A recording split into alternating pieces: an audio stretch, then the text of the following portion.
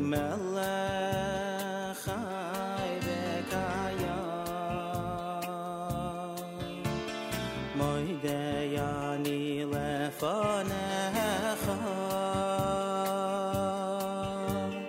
melech chai v'kayam moidei ani lefanecha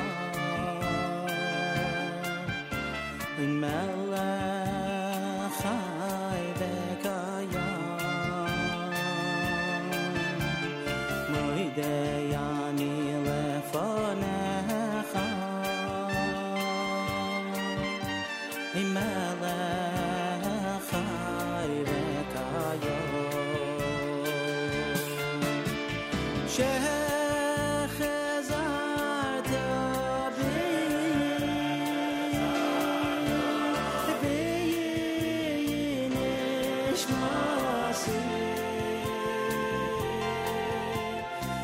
Nishmasi b'chema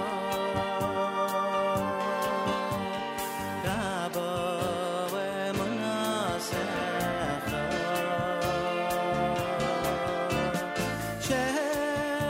shechazarta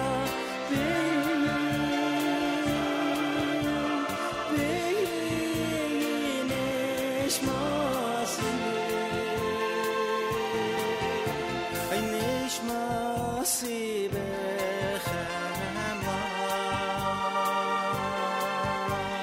Rabbi emunasecha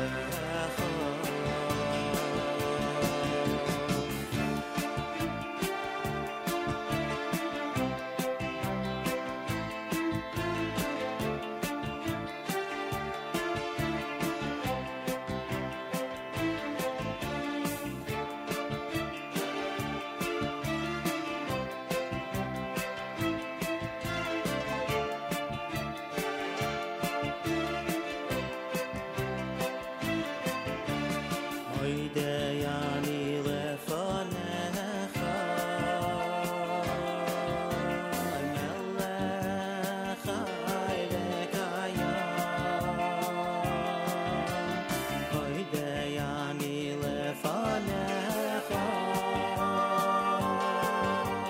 melech chai v'kayam Moidei ani lefanecha melech chai v'kayam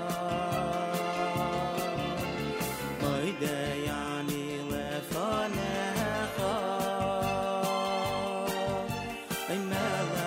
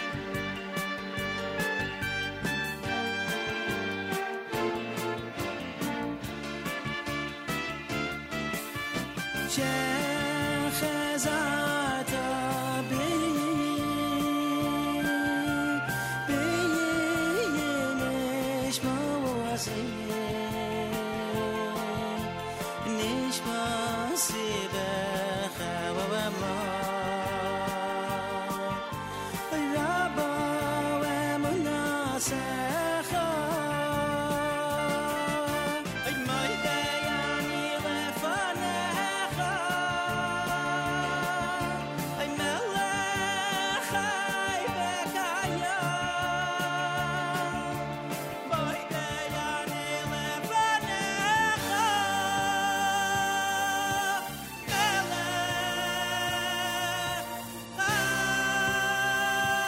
v'kayam 5 minutes after 6 a.m. Good morning, everybody. My name is Nachum Siegel. Welcome to a Thursday. This is your Jewish Moments in the Morning radio program.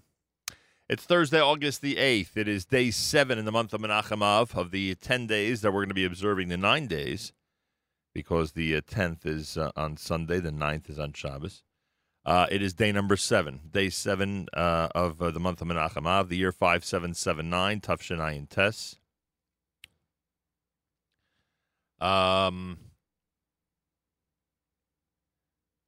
Today, Thursday, at the JM and the AM, our spoken word programming continues. We have some very interesting guests. Rabbi Wine is going to be presenting his lectures.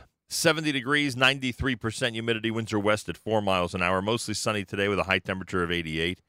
Then tonight, partly cloudy, a low 71. Mostly sunny tomorrow with a high 85 degrees. Yerushalayim is at 82. Up in Guilford, New York, our friends at Camp Mesorah, who have another, what do they have left? About another 12 days left to camp. They're at 64 degrees. We're at 70 here in New York City as we say good morning at JM and the AM. Rabbi Beryl Wine, his lecture on Mesilas Yesharim. It comes from the series entitled The Essential Classics. Rabbi Beryl Wine on Mesilas Yesharim here at JM and the AM. We are accustomed in the Jewish world that people make the difference, and that certainly is true. But also, as I hope this series will illustrate, there are books that make a difference as well. And books have a cumulative effect. A person, under all circumstances, has a limited lifespan. And because of that, his generation, or maybe even the next generation, can benefit from that person. But 100 years later, 200 years later, 300 years later, no one remembers the person. And therefore, the person's influence, to a certain extent, is diffused, it's mitigated. However, books are pretty much eternal, so that even after a few hundred years, the book itself is still here, and its influence is still present, and can be considered alive, so to speak, because of its value and currency. The two main books that we know in the Jewish world are naturally the Bible, the Tanakh, and the Talmud. Those two books are the basis of Judaism as we know it. But these are other books of a different nature which have a profound influence on the Jewish world. Tonight's book, the one that I'm going to discuss tonight, is the Mesilat Yesharim, the book that was written by Rav Moshe Chaim Luzzatto, published close to 300 years ago. Moshe Chaim Luzzatto, there's a whole biography of him that I once spoke about, but he lived a very controversial and short life, a very tragic life. He was a Kabbalist at a time when there was great persecution of Kabbalists because of the Shabsai Tzvi disaster. He was misunderstood. He was placed into Cherem, first in Italy, later in France. He was driven into Holland, where he was a lens grinder. And then he was forced to leave Holland because his enemies pursued him. Jewish people are a tough people. We wouldn't be here if we weren't, but on the other hand, it's not easy to be with the Jewish people, especially if you're a different type of person. And he was a different type of person. He did not have a beard. He wrote plays. He was very, very spiritual. And he migrated to the land of Israel, came to the city of Tzfat and later Tiberias. And then the cholera epidemic that broke out, he and his entire family died. and he was about 42 years old when that happened. So we wouldn't know anything about him, because in his generation he was not venerated. The strange thing about history is that it's Morid Shol Vayoal. It lowers people and it raises people, so that you have to wait a while for the verdict to come in. And many people who in their lifetime were considered to be outstanding, great, influential in the run of history are lowered. And many people who in their lifetime suffered indignities and were not very well respected in the run of history are raised. He is the example of someone who was, so to speak, rehabilitated, and the rehabilitation begins with the Gaon of Vilna, and it culminates in the Musar movement of the middle 1800s, late 1800s in Lithuania and the Lithuanian yeshivot. After he was rehabilitated, so to speak, so then he became popular. So not only this book, which is the main book, but his other works as well, which are even more controversial, are today studied universally. And I would hazard to say that most of the people who read it or study it or who teach it are unaware of the fact that it's a controversial work. So we can say heaven voted for him. And heaven usually has the last vote in all of these things. Now the book, the Mesilat Yesharim, the Gaon of Vilna said, in the first 10 chapters, he said, there's not an extra word. The book is a marvelous work of conciseness, and we can also say that the Ramchal, or Moshe Chaim Luzzatto, to a certain extent, is the father of modern Hebrew. He does not write rabbinic Hebrew. The Hebrew that he writes is pure. It's a throwback almost to Maimonides in the Mishnah Torah, or to the Mishnah itself, that type of Hebrew.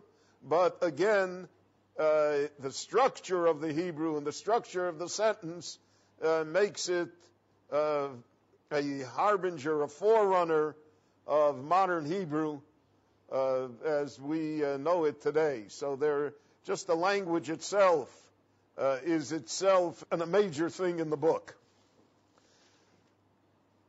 I want to share with you his introduction to the book, because the introduction is a classic. In the yeshivas, they used to say, my Rabbi used to say, well, he said, if you don't want to study the book, at least study the introduction, because the introduction says it all. And here I'm reading to you a translation by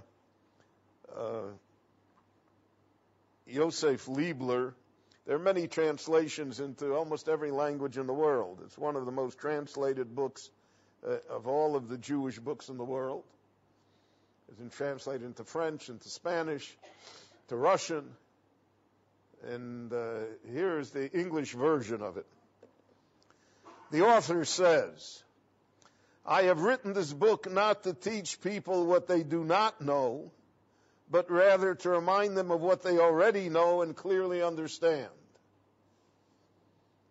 And that's the thrust of the book. The thrust of the book is that I'm going to tell you everything that you yourself know. But for some reason, because of your selective memory, because of the fact that it's inconvenient to remember these things, so you put it out of your mind. So I'm here to remind you. For within most of my words you will find general rules of life that most people know with certainty. However, the degree that these rules are well known and are true self-evident, to that degree are they routinely overlooked, or people choose to forget about them altogether. So we know, we're not supposed to holler at our wives, right? Or we know that, you're not supposed to shortchange somebody. Or a million things that we know. But somehow, when it comes to doing these things, we're not in control of ourselves. So this is a book about self-control, about self-discipline. And really, it's a book about being a good human being. Therefore, the benefit to be obtained from this book cannot be derived from a single reading, but it can be derived from a single lecture.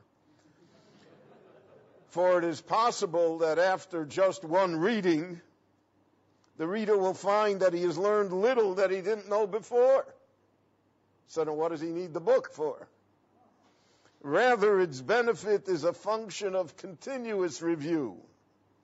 In this manner, one is reminded of those things which by nature people are prone to forget.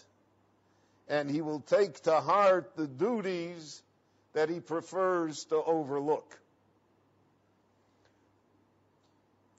His famous example, really the classic example, he says, you can imagine yourself in a maze. Now, one of the sports of kings in the medieval and even later times was to construct a maze. A maze is, 100 different paths. You come into the maze, and then you lose your way, and how do you find your way out? If you go to Hampton Court Palace of Henry VIII, there's a maze there that I got lost in. There, at least at 4 o'clock, they send somebody to fetch you. But a maze was used many times as a means of execution of people. They would take the prisoner and let him go in the maze. And he got lost in it. He starved to death. He died of thirst. They never came to fetch him. So he says, this world is a maze. I think that's where the word amazing comes from. It's the same word. We're all caught in a maze. And every day we make decisions. Take this path, take this path. The end of the maze is naturally our judgment, what heaven thinks of us. How did we get out of the maze? Or did we get lost in the maze? He says the only way to attack a maze, and that I also saw this in the palace in Copenhagen in Denmark. So there they have a tower by the maze. And you climb the tower, you're able to see how to get out, right? Because you have this overview and you see which are the paths that will lead you out of the maze. So he says here, this book is the tower to the maze. That's the purpose of the book. The purpose of the book is to instruct you how to get out of this maze of life that we are all involved in and how to find our way. Now, where do we want to find our way to? So here he says there's an amazing brisa. There's an amazing piece in the Talmud, in the Maseches Avodah Zarah, written by Rabbi Pinchas ben Yoyer. Rabbi Pinchas ben Yoyer is one of the resident holy men of the Talmud. The Talmud tells us that Rabbi Pinchas ben Yoyer was such a righteous person that even his donkey would not eat straw that the tithe, that the truma and the maasros were not taken from it. He had a donkey that only ate badats. It knew exactly what it was. So the Gemara always says, Ma behemton shel tzadikim. You can see that even the dumb animals of the righteous are endowed with an intuition as to what is right and what is wrong, and don't make mistakes. So the righteous, certainly we have to consider them in that vein. So Rabbi Pinchas ben Yoyer is buried in the new cemetery in Maalot, Tzvat, at the bottom. The old cemetery is on top, and he's buried at the bottom. Next to him are buried the 11 girls that were killed in Maalot by the Arab terrorists about 20 years ago, not more. And there are many customs regarding the grave of Reb Pinchas ben Yoyer. It's a very visited grave. So Reb Pinchas ben Yoyer, who does not appear in the Talmud in very many instances. There's very little halakha that's quoted from him in the Talmud. But he said this brisa, very interesting brisa. He describes the steps that lead a person to holiness. That's the brisa. You want to be kadosh, you want to be holy, I'm going to tell you how to do it. And you cannot just get up in the morning and say, well, today I'm going to be holy. Like you can't get up in the morning and say, well, today I'm a brain surgeon. Or today I'm going to run the marathon. In order to do any of that, you need training. You need experience. You have to be able to do it. I had the people in my shul in Muncie that ran the New York Marathon every year, but they would run 60 miles every week. So if you run 60 miles every week, so then you got a chance to run the 26 miles of the marathon. But if you get up in the morning and you say, today I'm going to run the marathon, right, then you resemble me, you're not going to make it. It just is not going to happen. So Pinchas ben Yoyer says the same thing is true about holiness. A Jew wants to be holy. I'm going to tell you how. And here it is. The first thing is Torah. That's the starting point. Knowledge of Torah. Torah mivia lidei zehirus. Torah brings one to being careful, to being vigilant. Leads one to being, not to take unnecessary risks in life. Zehirus mivia lidei zrizus.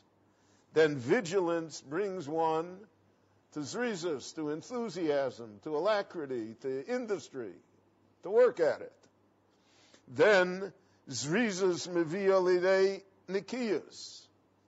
That brings a person to cleanliness. He means here spiritual cleanliness, though he talks about physical cleanliness as well. Then nikiyus mivia lidei prishus. Cleanliness can bring a person to abstain from certain things in life that are not good for him. Prishus mevil lidei tahara. Then that abstinence can bring one to purity. Tahara mevil lidei chasidus. Then one comes to the level of piety. Chasidus mevil lidei anova. Piety brings a person to humility. Humility brings a person to fear of sin. Fear of sin brings a person to holiness. Holiness brings one to Ruach HaKodesh, the divine inspiration. So that's the brisa of Reb Pinchas ben Yoyer. The book takes every one of those attributes, every one of those concepts, and defines them for us. So there are 3 sections in every one. First is a definition. Secondly is how do we do it in practice. The third thing is what brings us to aspire and to want to have those attributes. So I'm not going to go through all of this book, all of these things, but there are selected parts that are just so brilliant in the language, etc., that everyone should, as he says, assimilate it within one's own psyche and within one's own soul and repeat it over and over again, because it will be a step up the ladder. It will get us up the tower that will be able to us to see how to get out of the maze. This, by the way, was was the primer of the Musar movement. Rabbi Yisrael Salanter and the Musar movement, and especially how it was in the yeshivas. I remember when I was in the yeshiva yet, we devoted 15, 20 minutes every day to the study of this book. And by the Balei Musar held that this is the book that, more than any other work, defines what it is to be a good Jew.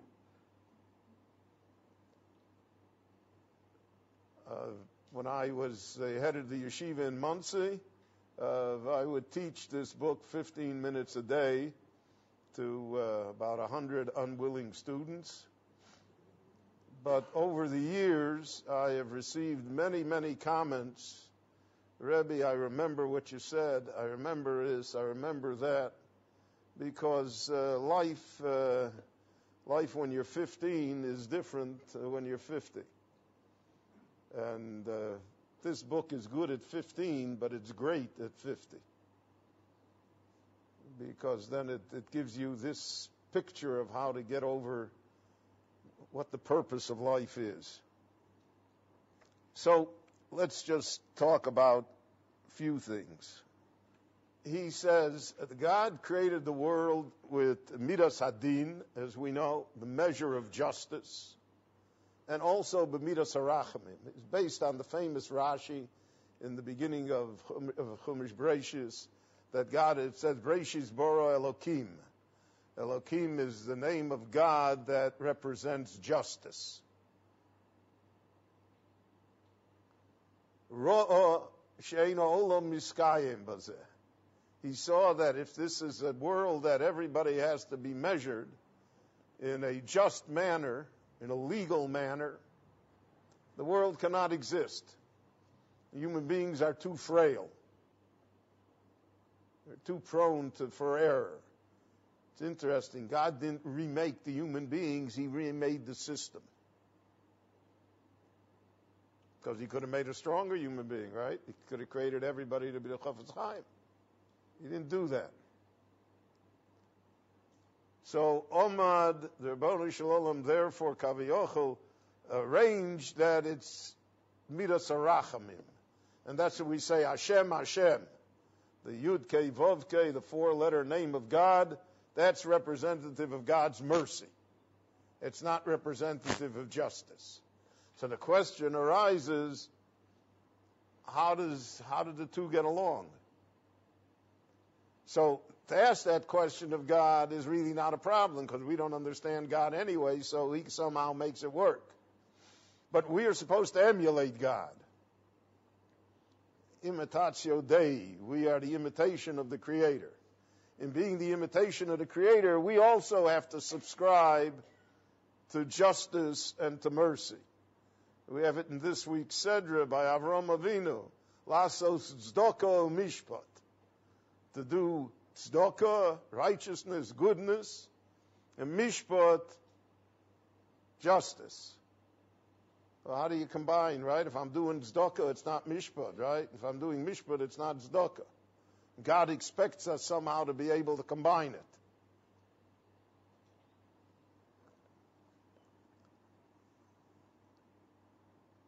So he asked the question. You might ask how the attribute of compassion enters into this world.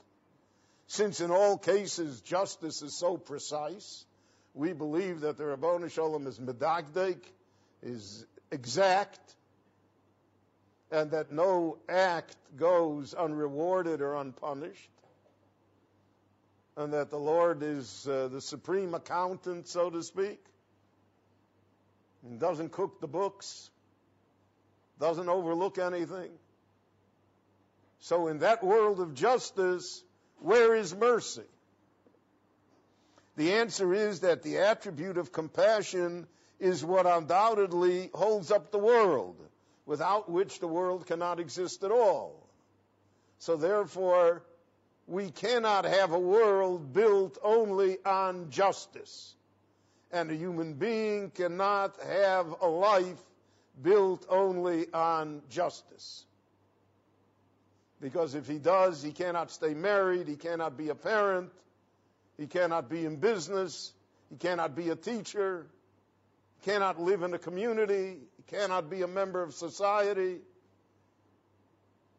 because there's no room for it. If it has to be pure justice. So he says, nonetheless, this does not rule out the function of the attribute of justice. For according to the letter of the law, and here he introduces a great idea in Judaism, he says the sinner should be punished immediately, subsequent to a sinful act without any delay. The example he gives is a person, God forbid, puts his hand into a fire, right? So he's burned immediately. In the physical world, we see that immediately, right? He uses a knife that's too sharp and it slips, so he cuts himself immediately.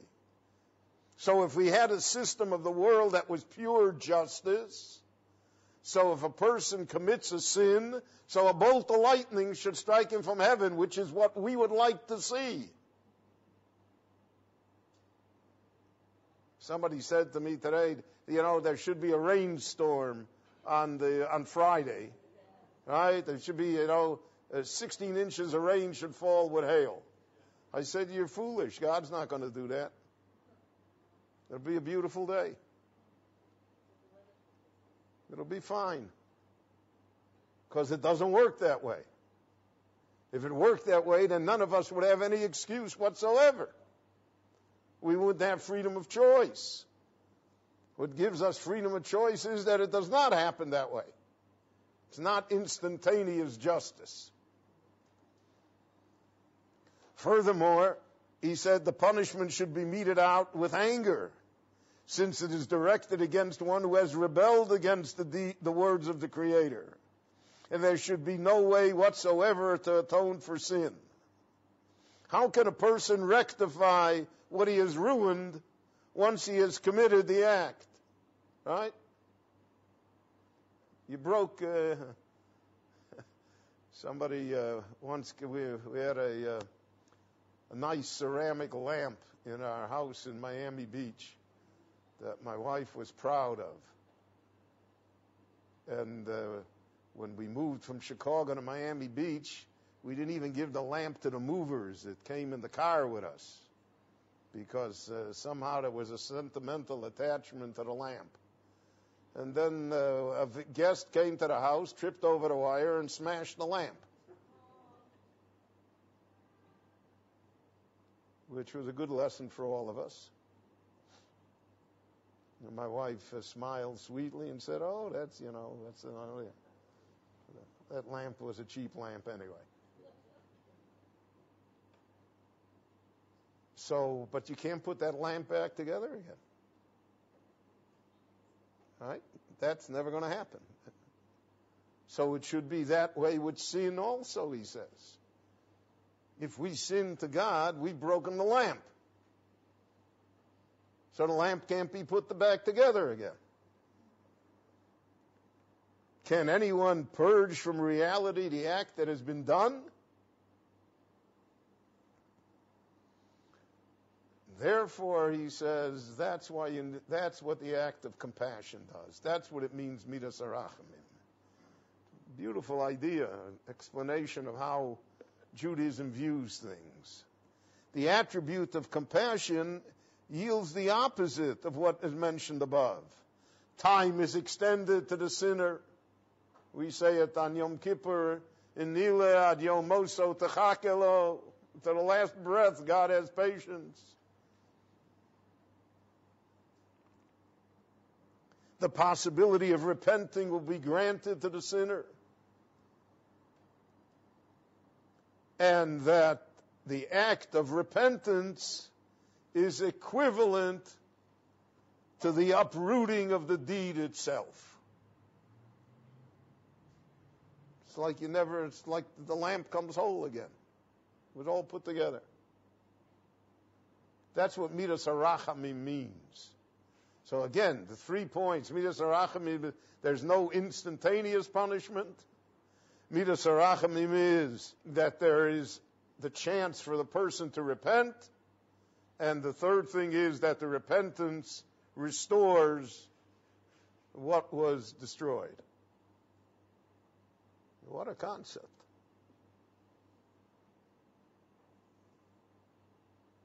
It gives a human being hope. Otherwise, we would all be terribly despondent.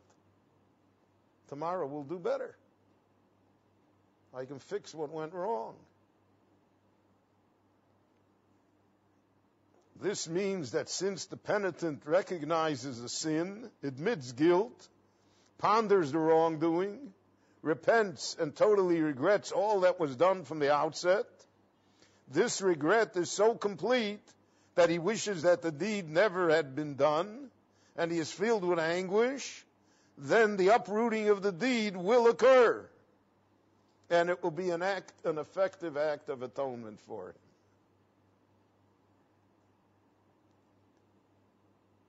So he says this is one step on the ladder.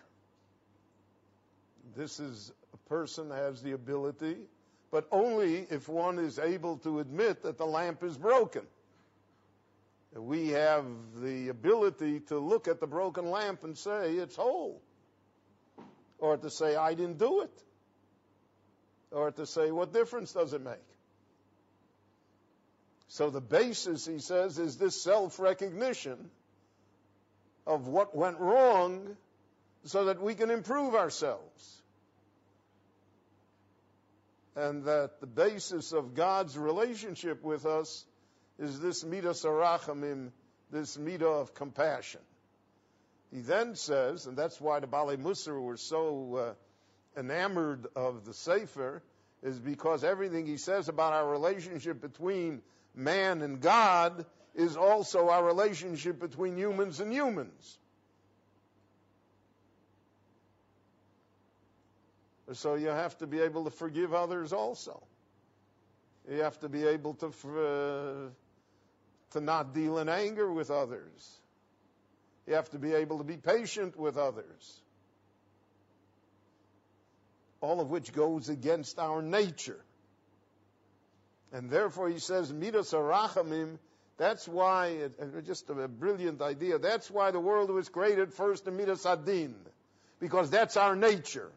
Our nature is, this guy cut me off in the lane, at the next stoplight I'm going to cut him off in the lane. I'll show him. That's why we have all the wonderful things in the traffic here in Israel. Because everybody is, miyata, right? Who are you? You cut me, I'll cut you. And sometimes you see it on the road that it's frightening. The way people jockey with each other. It becomes a test of will. So first, we are born innately selfish. We're born innately with midas hadin. As the Gemara states, Yikov adina sohor. Let the justice split the mountain. I don't care what the consequences are. Which we also see is that people don't care what the consequences are, and therefore many times people, in doing what they think is good for them, are doing things that are terribly counterproductive to them. That's true in the political world, it's true in the business world, it's true even in the synagogue world.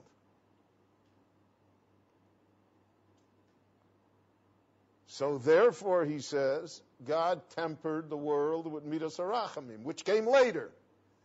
Midas harachamim is something that mitigates the midas hadin. Well, just as that's the relationship of us with God, and the relationship of how God created the world, so too is it the relationship between humans and humans. So I have to be willing not to be angry immediately, not to make snap judgments about people. Famous story about, they say it about Reb Chaim Sanzer, the famous Divrei Chaim, who was a very precocious and mischievous child. So when he was 6 or 7 years old, they already arranged a marriage for him, which was common amongst and then naturally wouldn't be consummated for another 10, 12 years, whatever it was. But, so they had the vort, right? They had the the engagement party. So he walks in, he's 6 years old, and they dressed him up in the outfit, and he walks in and he tells his father, he says, "That's my father-in-law." He points at him. So his father said, "How do you know?" He said, "I hate him already." Ich hab him Scheinfeind. So that's immediate judgment, right? You see somebody the first time, and that's your judgment. But Midas HaRachamim says, well, maybe, we'll give him a chance. And if the person changes, so we accept that the person changes, and we don't come and say, "But I remember when," which is an isser in the Torah to do. It's an isser to tell somebody, "I remember when you sinned. I remember, people come, I remember, the teacher in 5th grade threw you out." You're not allowed to say that. And you're certainly not allowed to say that to a convert. Or you're not allowed to say it to someone who calls himself a Baal Tshuva. You're not allowed to say it to anybody.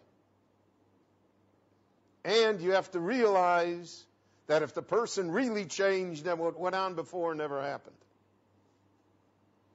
Now that's a big bill. But that's what Midas HaRachamim means. And that's what the Gemara means when it says, "Mahu rachum afato rachum." God is merciful, you also have to be merciful. And we will measure merciful in those terms. So we think merciful is, I rock the baby to sleep. Or I give charity to the panhandler. Today, a con woman came to my house. I knew she was a con woman. I gave her money anyway. I told her, I'm paying you for the act. You did a very good job.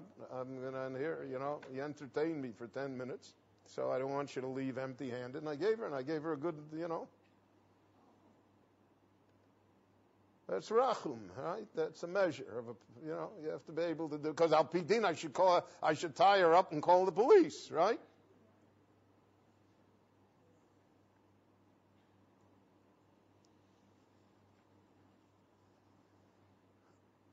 So this is the concept that he discusses here.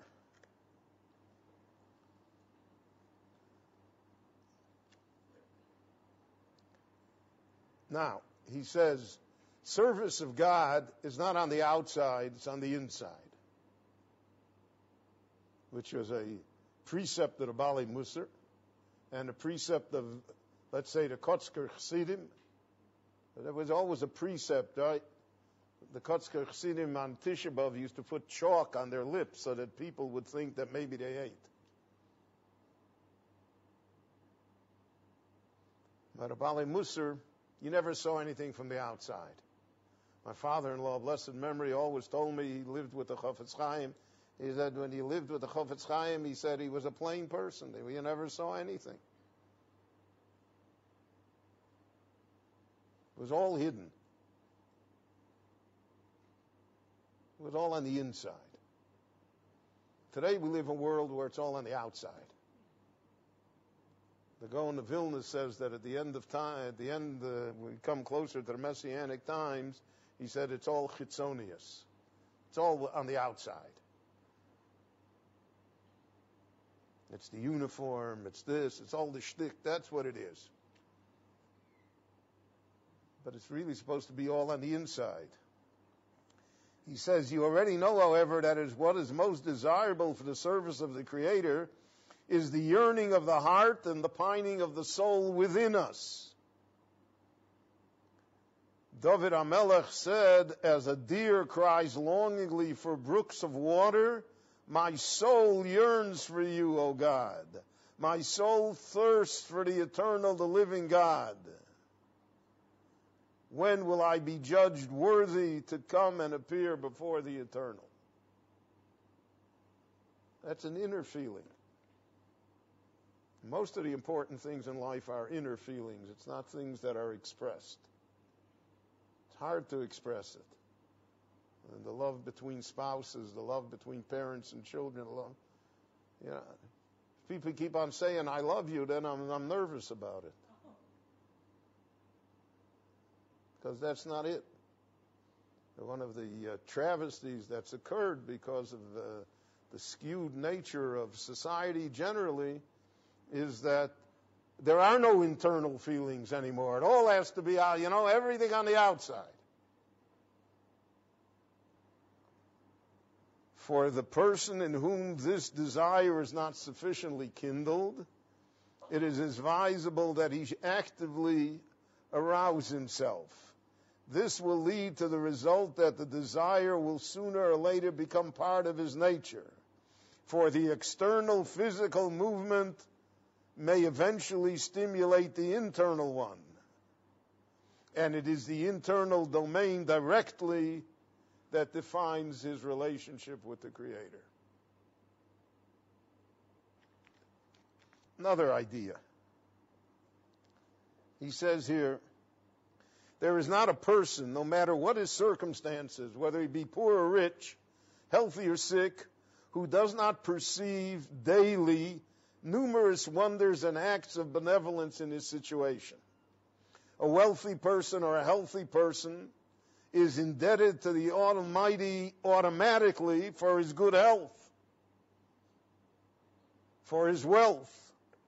A poor person is also indebted, for even in his poverty, he is still sustained by the eternal miraculously and wondrously, and has not allowed him to die of hunger. And the same thing, a sick person is strengthened during his relentless sickness and suffering. And the Lord does not allow him to descend immediately to the grave. It is the same thing of a similar nature, which means there is not a single person who should fail to recognize one's indebtedness to the Creator. Here he gives the idea of not being kofui tova, of ingratitude. Ingratitude is the supreme sin in Jewish life. The whole idea of respect to parents, respect to teachers, is based upon the idea of gratitude. Because whatever my father and mother are, they gave me life. Without them, I'm not here. So gratitude is the famous foundation of Jewish life. And that gratitude to people and gratitude to the Creator. So many times, I remember I once asked one of my Rabbeim when I was young and clever, why does it, you ask somebody how he feels, he says, Baruch Hashem. What kind of answer is that? Say, I feel good, I don't feel so good today, I got to go to the doctor. What answer is Baruch Hashem? When one of my grandsons was 3 years old, he said to me, Zaidi, he said, do you know what God's first name is? I said, no. What is it? He said, Baruch. Because everybody says Baruch Hashem. So he answered me. He said, the fact that he can answer you is Baruch Hashem. The fact that he's there to answer you, so you have to bless God for that alone. The fact of gratitude. And we see in the Parsha of the week that Lot is destroyed. Lot is destroyed because of ingratitude. He has no gratitude towards Avraham. Avraham made him a wealthy man. Avraham saved him. Avraham went to war for him. Avraham restored him. Nothing. Zero. He didn't even, he didn't send him even a card for Hanukkah. Nothing. Zero. The Lord doesn't like ingratitude.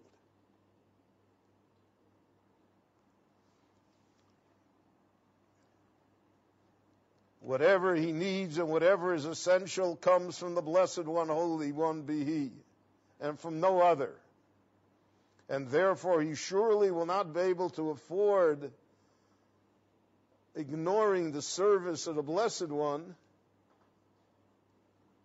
because that would be the height of ingratitude. That's the same thing with people. So in our world, it's a different society, so I don't want to be misunderstood. But I always mention to the young men that I teach, because of the fact that I think it's become more difficult in our time, married life, than it once was, for whatever reason. So the Gemara says that there was a Tana, Rabbi Yossi, who had a wife who was from Rebbitzin land. I mean, she was it. She was a shrew. And she even insulted him publicly. The Gemara says that once when he was saying teaching the class, the shir in the yeshiva, she burst in and insulted him. So his Talmidim said to him, give her a get. Divorce her. Get rid of her. He said, give her a get? He said, is it not sufficient that she has borne my children and that she takes care of me and that she saves me from sin? So life is built on gratitude. It's not always built on ingratitude. So the idea of service of God is gratitude. Now that's not to say, I don't want to be misunderstood, that's not to say that divorce is not justified at times. But it's only to express a certain outlook, the outlook of gratitude that has to exist between people in a family. Now he talks about money. So he says the two things that people desire are money and physical pleasure. Those are the two big industries in the world, right? Finance industry. You hear the ads on the radio, right? If you got extra shekel, come for a private interview with me, I'll show you how we make more money, right? So more money has no limit. Chazal said, Mi sheyesh lo mona rotze masai, and who has 100 wants 200. There's no end to that. So, and the second thing is physical desires, right? Good time, pleasures, which leads to an immoral world. Because there's no limit to a good time either. And the truth of the matter is, it's very hard to have a good time. Because, unfortunately, all of your problems come with you to have a good time. I used to see it in my synagogue that people, Saturday night, so they went out to have a good time. So they have to drive, it's 3.5 hours in the car, back and forth to have the good time.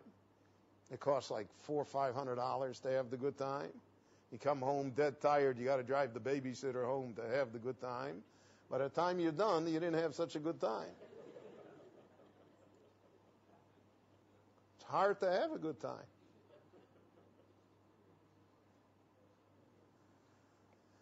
Klolo Sholdover, he says. He discusses here all of the problems that people fall into because of money.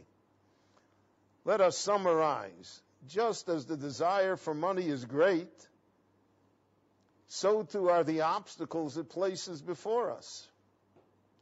A person must probe deeply and with great thoroughness to completely cleanse himself of them. And if he purges the desire as well, he may regard himself as having attained a lofty elevation. Now, Judaism does not preach poverty. We are not Christians. We do not preach poverty as a way of life. On the other hand, money has to be put into the proper perspective.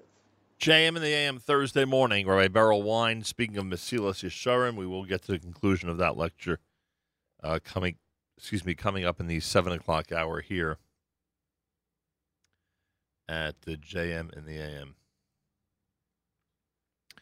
Thursday morning on this August the 8th, day number 7 in the month of Menachem Av, the year, of course, 5779, Tufshin Ayin Tess. We'll do our news from Israel coming up, and of course the news from Israel today dominated by this incredibly sad and angering story of the 19-year-old Dvir Sorek who was murdered. The Jerusalem Post writes, Dvir Yehudah Sorek, 19 years old, was murdered in a terror incident Wednesday night. He was the cornerstone of the Machanayim Yeshiva where he studied and a much-loved member of the institution. The dean of the yeshiva, Rabbi Vilk, said that Sorek had been a kind and gentle person who was concerned for the environment and kind to every living thing. He looked on everyone very kindly. The difference between the way he lived and the way he died is too much for us, he told the Jerusalem Post. It is very hard to grasp. Sorek is the son of Yoav Sorek, the editor of the magazine Hashiloach. His grandfather, Rabbi Benjamin Harling, was killed by terrorists who shot a group of tourists near Har Eval in the year 2000. He, meaning Yehudah, served as a gabbai in the yeshiva. The rabbi described him as the cornerstone of the yeshiva. He was returning from a trip to Yerushalayim, back to the Machanayim Yeshiva between Efrat and Migdal Oz and Gush Etzion, after having purchased some books for his rabbis as an end-of-year gift to them on behalf of his classmates. He was from Ofra, was in the IDF Hesder program. He is considered to be a soldier by the IDF. He had earlier messaged his chavruso what time he would be returning for their study session, and said that the concerns of the yeshiva were almost immediately aroused when he failed to show up on time. Vilk said the students were extremely upset by the murder of their fellow students and that he and the rest of the staff have been speaking with them in the wake of the incident. My pain is the same as theirs, and my ability to deal with it is not much better than them. I'm not coming as someone who knows how to deal with this. He said the students and rabbis had sung together lamentations and songs from the high holidays during the night and then prayed Shacharit at sunrise, which Vilk described as a very strong and painful experience. Rabbi Kenneth Brander, president and Rosh Yeshiva of the Or Torah Stone Network, of which Machanayim Yeshiva is a member, said that the organization was in mourning over the atrocious murder. Brander said Sorek was much loved by his friends and rabbis and noted that he was murdered while he was helping his fellow students by volunteering to go and buy the gifts for their rabbis. Rabbi Brander will join us. He's been a guest of ours many, many times, as you know. He'll join us in the 8 o'clock hour this morning here at JM and the AM. And we, collectively around the world, even though we're not in Israel and we're not part of the yeshiva and we did not know him personally, but of course the collective Jewish heart feels a degree of pain today, this morning, as we read about, hear about, and speak about the murder of Dvir Sorek by a terrorist in the Gush Etzion region. It is America's one and only Jewish Moments in the Morning radio program, heard on listener-sponsored digital radio around the world on the web at NachumSegal.com, on the Nachum Segal Network, and, of course, on the beloved NSN app. Galei Tzal in the background. I remind you that we have a very, very inspiring Tisha B'Av program that we are going to be presenting this coming Sunday. On Sunday, starting at, Shachris begins at 8:25 for those who'd like to go and attend. Shachris is at 8:25 at the New Springville Jewish Center on Saxon Avenue in Staten Island. The program is free admission. Men and women are invited, and the entire program will be live at NachumSegal.com and, of course, on the NSN app. Kenneth will be explained starting at 9:15 Sunday morning by Shlomo Y. Siegel, Shlomo Schwartz, Rabbi Yehudah Kovacs, Rabbi Eliyahu Sonnenschein, and Rabbi Yosef Siegel. At 12:15, Mayor Simcha Siegel with thoughts about Tisha B'Av, and at 1 p.m., Rabbi Yaakov Learfield with thoughts about Tisha B'Av. Mincha will be at 2 o'clock. Everybody's invited to the entire program, but again, this is what we are presenting, and we certainly highly recommend it to those who want an inspiring Tisha B'Av program. It'll be on NachumSegal.com. You'll be able to watch it on your browser. It'll be on the NSN app. You'll be able to listen from anywhere around the world. I certainly hope you'll join us on Sunday. Galei Tzahal, Israel Army Radio, 2 p.m. newscast for a Thursday follows next. We say Boker Tov from JMM. גלי צה"ל השעה 2, שלום רב, כאן רני אבנאי עם מה שקורה עכשיו. פיגוע דקירה בגוש עציון, רב טוראי דביר סורק בן 19 יובא למנוחות הערב בשעה 8 בבית העלמין האזרחי בעופרה. בצה"ל ממשיכים בחיפוש אחר המחבלים. כתבנו הצבאי צחי דבוש מדווח מזירת הפיגוע. ברחבי יהודה נמשך המצוד אחר המחבלים הנמלטים. כוחות חיל רגלים של צה"ל הוקפצו לתגבר את אוגדת איו"ש. בצבא נערכים להימשכות של מבצע החיפושים אל תוך סוף השבוע, ולכן הוכרז עוצר יציאות בפיקוד המרכז. גורם צבאי טוען כי ייתכן שמבצע החיפושים יימשך זמן רב, וכי סביר שהמחבלים נעזרים במשתפי פעולה. ובארגון הטרור חמאס ברכו על הפיגוע ותקפו את מנגנון התאום בין ישראל לרשות הפלסטינית.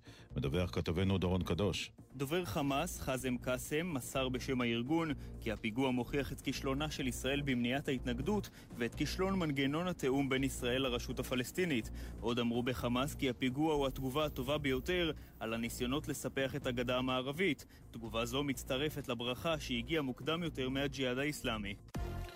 בבל"ד הגיבו על החלטת היועץ המשפטי לממשלה להעמיד לדין את המפלגה ואת חברת הכנסת לשעבר חנין זועבי, וטענו מדובר ברדיפה פוליטית. כתבתנו לענייני משפט מוריה אסרף. מנדלבליט הודיע היום כי הוא החליט להגיש כתב אישום בכפוף לשימוע נגד המפלגה ונגד חברת הכנסת לשעבר חנין זועבי על עבירות זיוף בבחירות 2013. במפלגה הגיבו לפני זמן קצר ואמרו, בל"ד דוחה בתוקף את האשמות נגדה ונגד זועבי. מדובר בצעד נקמני של רדיפה פוליטית, לשון התגובה.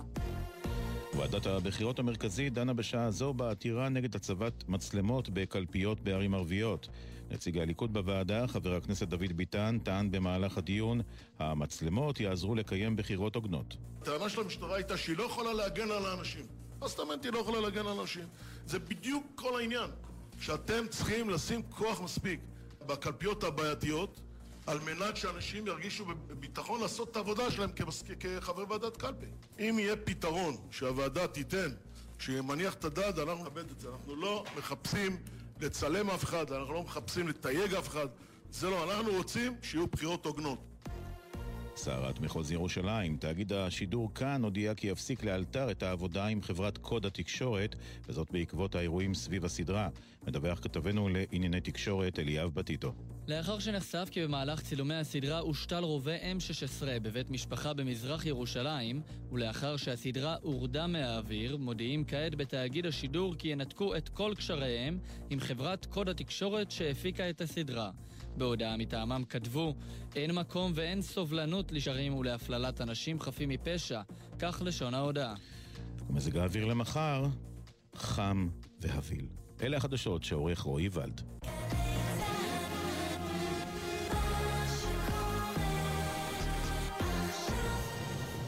בחסות JM in the AM Thursday morning, and it is time to conclude Rabbi Beryl Wine's lecture on the topic of Mesilas Yesharim from his series entitled The Essential Classics. This is JM in the AM. He says here, there is not a person, no matter what his circumstances, whether he be poor or rich, healthy or sick, who does not perceive daily numerous wonders and acts of benevolence in his situation. A wealthy person or a healthy person is indebted to the Almighty automatically for his good health, for his wealth.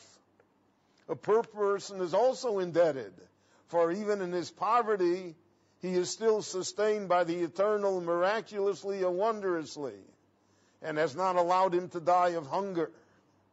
And the same thing, a sick person is strengthened during his relentless sickness and suffering. And the Lord does not allow him to descend immediately to the grave.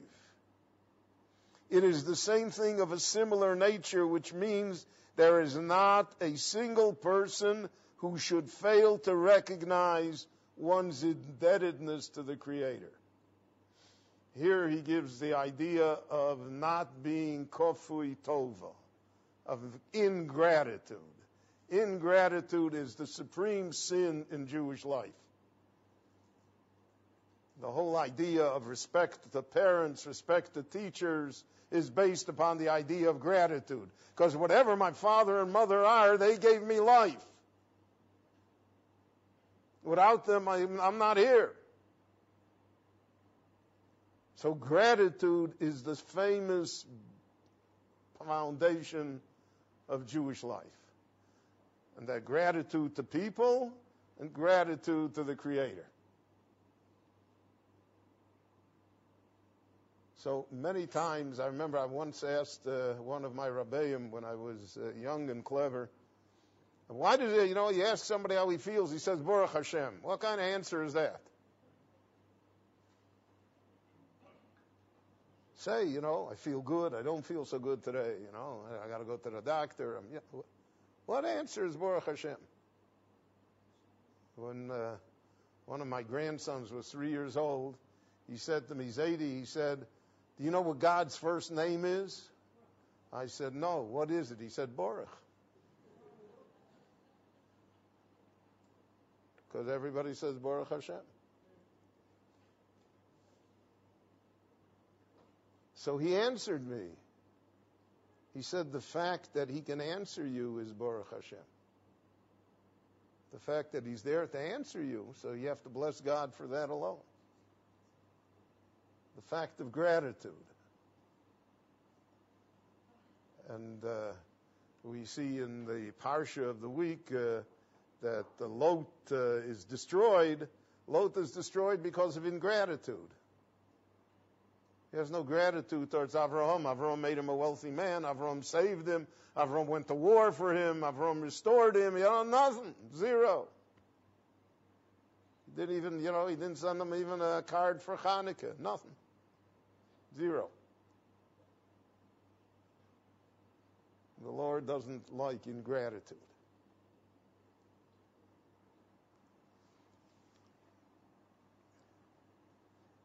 Whatever he needs and whatever is essential comes from the Blessed One, Holy One be He, and from no other. And therefore he surely will not be able to afford ignoring the service of the Blessed One, because that would be the height of ingratitude. That's the same thing with people. So in our world, it's a different society, so I don't want to be misunderstood. But I always mention to the young men that I teach, because of the fact that I think it's become more difficult in our time, married life, than it once was, for whatever reason. So the Gemara says that there was a Tana, Rabbi Yossi, who had a wife who was from Rebbitzin land. I mean, she was it. She was a shrew. And she even insulted him publicly. The Gemara says that once when he was saying teaching the class, the shir in the yeshiva, she burst in and insulted him.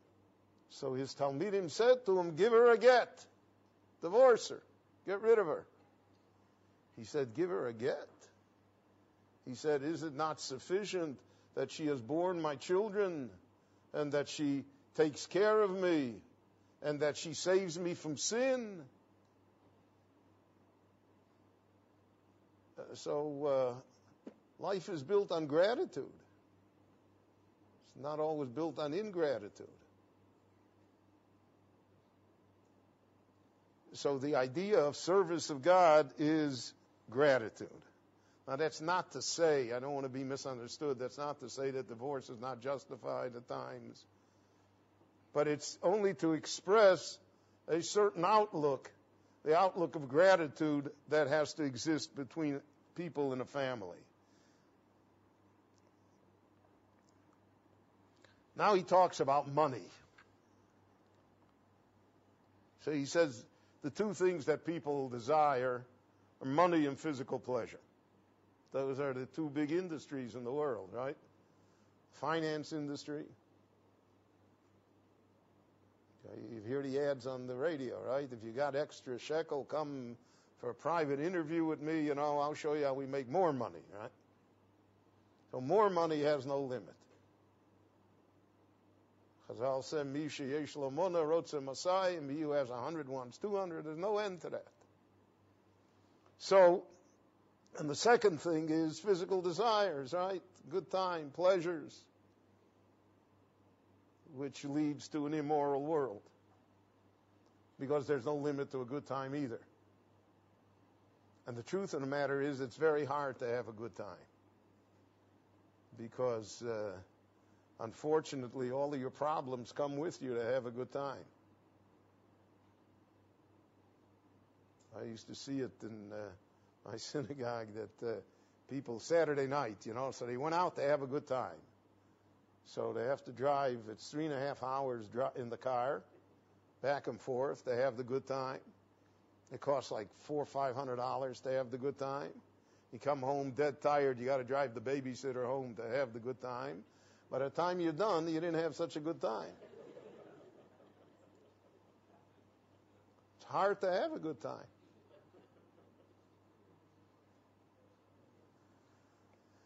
Klolo shel dover, he says.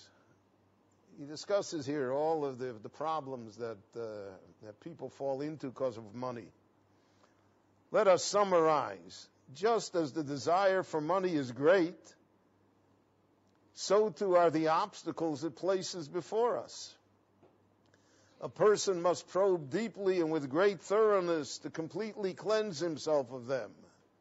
And if he purges the desire as well, he may regard himself as having attained a lofty elevation. Now, Judaism does not preach poverty. We are not Christians. We do not preach poverty as a way of life. On the other hand, money has to be put into the proper perspective. And if it is not, it destroys us.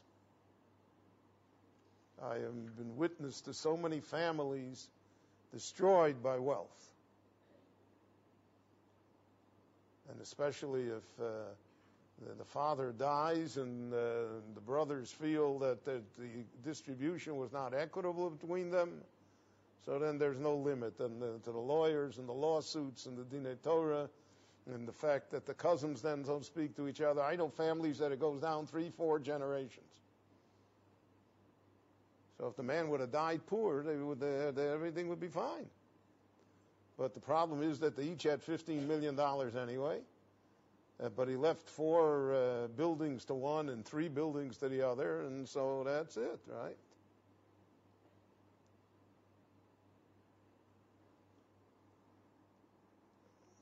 Many are able to become pious by very many branches of piety. Here he talks to us, Dugri, right in the pupik.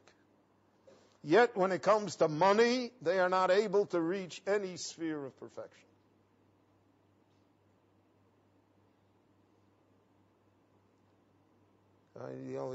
Kashrus and Shabbos and everything is perfect. But when it comes to money, it can't deal with the temptation. Can't deal with it.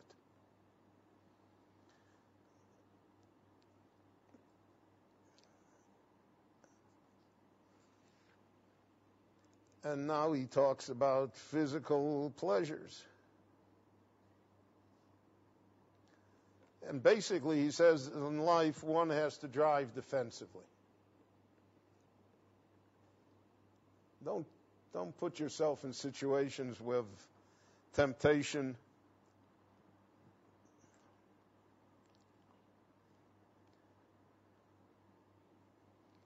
By applying the rule to the area of promiscuity, the sages therefore prohibited anything that is a form of promiscuity or that resembles it, regardless of the medium involved, whether it be physical contact, sight, speech, hearing, and eventually even thought. And therefore, the Torah prevented, he said, obscenities in speech. The Torah prevented frivolous conversations.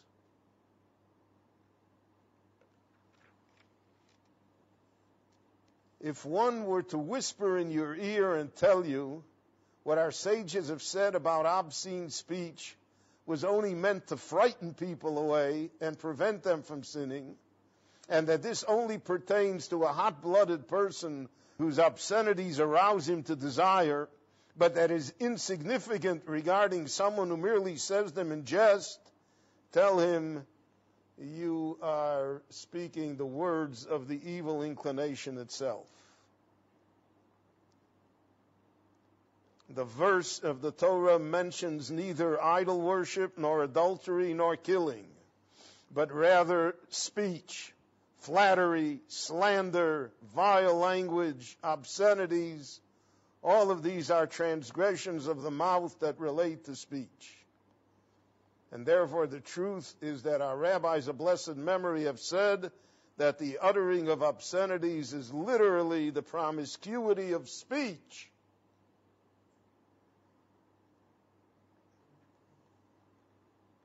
And although there is no punishment for these sins, nevertheless they are forbidden in their own right, apart from the role they cause in leading one to transgress.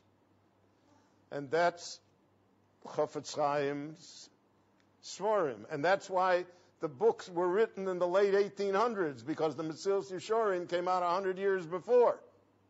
Why didn't somebody write the Shulchan Aruch and Lashon Hara 100 years earlier? There were Gedolim that were as great as the Chafetz Chaim in previous generations. But he lit the match. And because he lit the match and it was studied so widely in Lithuania, so people followed up on it. Finally, he says, great idea. Finally, the Holy One, blessed be He, loves only those who love Israel and Jews. To the extent that one increases his love for Israel, God will increase his love for that person. It's hard to love Israel. It's hard to love Israel, the state. It's hard to love Israel, the people. It's hard to love Israel, the person that's sitting next to me.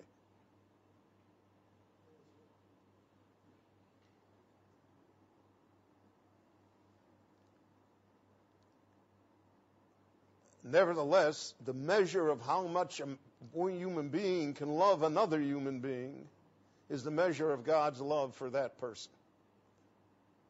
Now, for instance, Christianity is a religion built on love. But that love turns out to be murderous throughout history. What we mean by love here is how you treat others.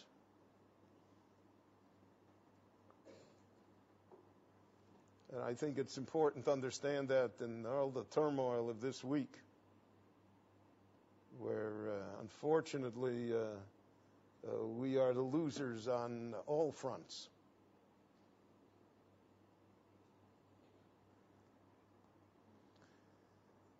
The true shepherds of Israel, whom the Holy One, blessed be He, holds dear, are those who sacrifice themselves for the people of Israel, beseeching and laboring on behalf of the peace and well-being of their brothers, constantly standing in the breach to pray for the repeal of harsh decrees against them, and for the gates of blessing to open wide on their behalf. This can be compared to a father who loves no one more than the person who has shown genuine love towards the father's sons. Human nature attests to this. He says that was the task of the Kohen Gadol in the Beit HaMikdash, to physically show his love to the Jewish people. And he said that is the task of all Jews, to be able to somehow achieve that level of loving others. Again, this book is a bestseller, but it's not just a bestseller. It is a book that has influenced generations of Jews, especially Jewish scholars.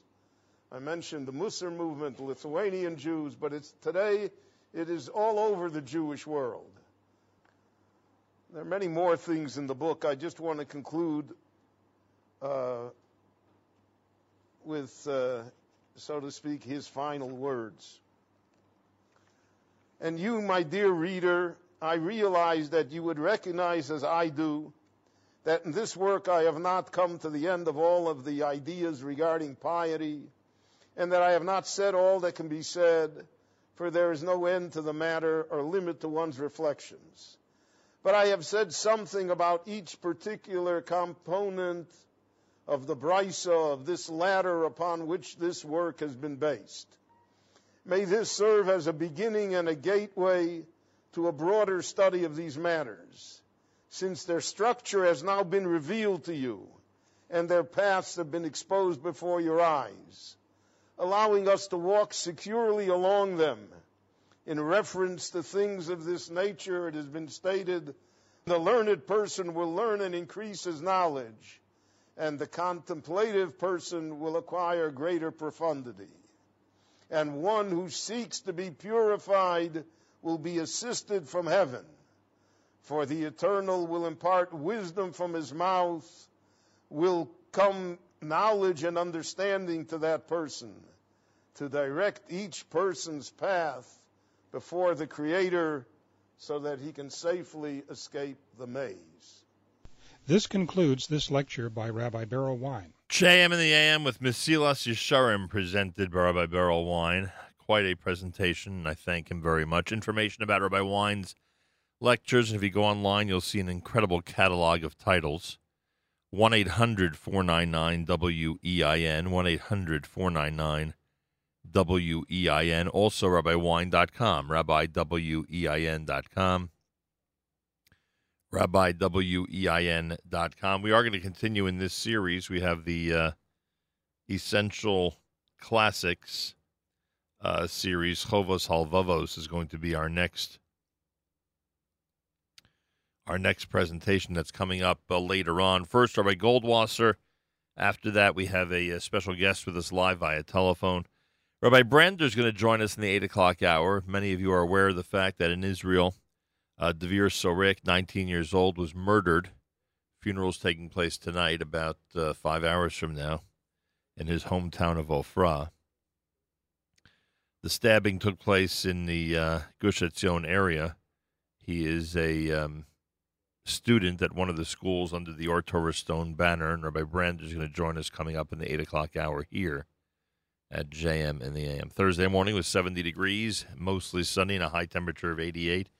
I remind you that the bake sale to support the Lone Soldier Center happens today between 11 a.m. and 6 p.m., and then tomorrow between 10:30 in the morning and 3 p.m. at Breezy's Dimples, 554 Central Avenue in Cedarhurst, New York. That's happening this morning, 11 until 6 all day long, and then 10:30 until 3 tomorrow to support the Lone Soldier Center. This coming Sunday, the live Tisha B'Av program at the New Springville Jewish Center begins with Shacharis at 8:25 on Saxon Avenue in Staten Island. It's free admission. Men and women are invited, starting at 9:15, in a program that we're going to be carrying live at NachumSegal.com and on the NSN app. Shlomo Y. Siegel, Shlomo Schwartz, Rabbi Yehudah Kovacs, Rabbi Eliyahu Sonnenschein, Rabbi Yosef Siegel, all will participate in explaining the Kinnos. And then at 12:15, Mayor Simcha Siegel on thoughts about Tisha B'Av, and Rabbi Yaakov Learfield with thoughts about Tisha B'Av. It's all happening this Sunday. Live Tisha B'Av program from the New Springville Jewish Center. Watch it at NachumSegal.com and on your browser on your phone. Listen on the NSN network, on your NSN app, and on the listen line. And if you want to participate in Tefillah, in davening with the New Springville Jewish Center, they'll start Shacharis at 8:25 Sunday morning. They'll start Mincha at 2 p.m. So keep that in mind. Here in the New York area, according to everything I'm seeing, the fast ends 8:45 on Sunday. Yeah, it sounds a drop late, but acceptable for those of us who are very conscious about the time. This coming Sunday, you can make your Tisha B'Av meaningful by joining the 42nd annual Tisha B'Av Mincha service for Israel and Jews in danger around the world, including here in the U.S. Happening this Sunday, starting at 2 p.m. at the Isaiah Wall, opposite the UN at 1st Avenue and 43rd Street in Manhattan. It'll be a full mincha, including Torah reading. Rabbi Stephen Exler of the Hebrew Institute of Riverdale will lead. Bring your siddur, your talis, your tefillin, and if for information, you can contact 212-663-5784. So Tisha B'Av Mincha, I have been there many, many times before. It is quite nice. 2 p.m. at the Isaiah Wall across from the UN, 1st Avenue, 43rd Street in New York City. Moving on to some of the things that are happening next week. First of all, keep in mind that Monday morning, on the 11th of Av, Mordechai Shapiro visits here live in studio at JM in the AM. Mordechai Shapiro live in studio, JM in the AM. Again, that's going to happen between 7:50 and I guess about 8:45 in that area on Monday morning. So Mordechai Shapiro visits Monday here at JM in the AM. Tuesday, we conduct JM in the AM from the studio here in New York and then head to Israel with Nefesh B'Nefesh. That show will air on Wednesday between 6 and 9 a.m. This show is done from the plane. If you've never heard it before, make it your business to listen to Wednesday's show. You hear incredible stories. You are amazingly inspired, and it's just such a privilege. It's such an incredible show.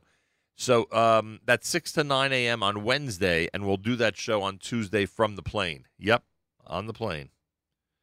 And I hope you'll join us for that.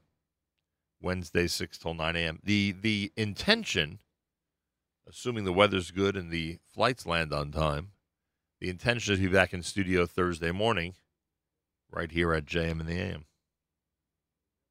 Also next week, our friends at the Brooklyn Cyclones are in action on Monday night, the 12th, against Staten Island, starting at 7 p.m. It's a home game for the Cyclones. Go to brooklyncyclones.com. Also Monday, our friends at JNF have the Jewish National Fund 12th Annual Golf and Tennis Classic honoring David Shechtman. That's this coming Monday. Information, you can call 516-678-6805, 516-678-6805, or go to the JNF website. There's also a Women's Day at the Clubhouse that day from 11 until 3. You can, again, get information at the same place. So there's a lot going on, and I'm glad you're with us every single weekday morning and every single day here at the Nachum Segal Network. Always something going on. Rabbi, drop early for Rabbi Goldwasser. Rabbi David Goldwasser's words, Zechar Nishmas Harav Zev, Rabbi Yosef Alevi, and Zechar Nishmas Esther Bas, Rabbi Yosef Alevi. Here is Rabbi David Goldwasser with Morning Chizuk.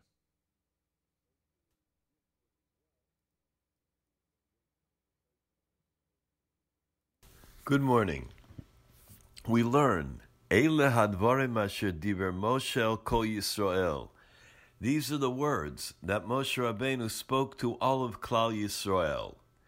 We think that from this particular pasuk, we learn all the different places where Moshe Rabbeinu spoke to Klal Yisrael. But Rashi says this really can't be so, because some of the places that are enumerated in this pasuk do not really exist. Rashi tells us that Moshe Rabbeinu was actually being mochiach, reproaching Klal Yisrael. However, in order not to embarrass them, he hid the Averis by alluding to them in the names of the various places. Rabbi Nehemiah says in Sanhedrin that Klal Yisrael was not responsible for each other until after Bnei Yisrael entered in to the Holy Land. Before that, they were not responsible for each other's Averos. As we know, it says, Kol Yisrael arevim zeh bo zeh, that each of us are responsible for each other. The Zera Shimshon cites the Medrash that tells us that some of the people were merely satisfied that there was an Egel HaZahav, a golden calf. Some of the people actually served the Egel HaZahav, and some of the people hugged and kissed it. we see that there were different levels of doing the Avera. There were different levels of sinning.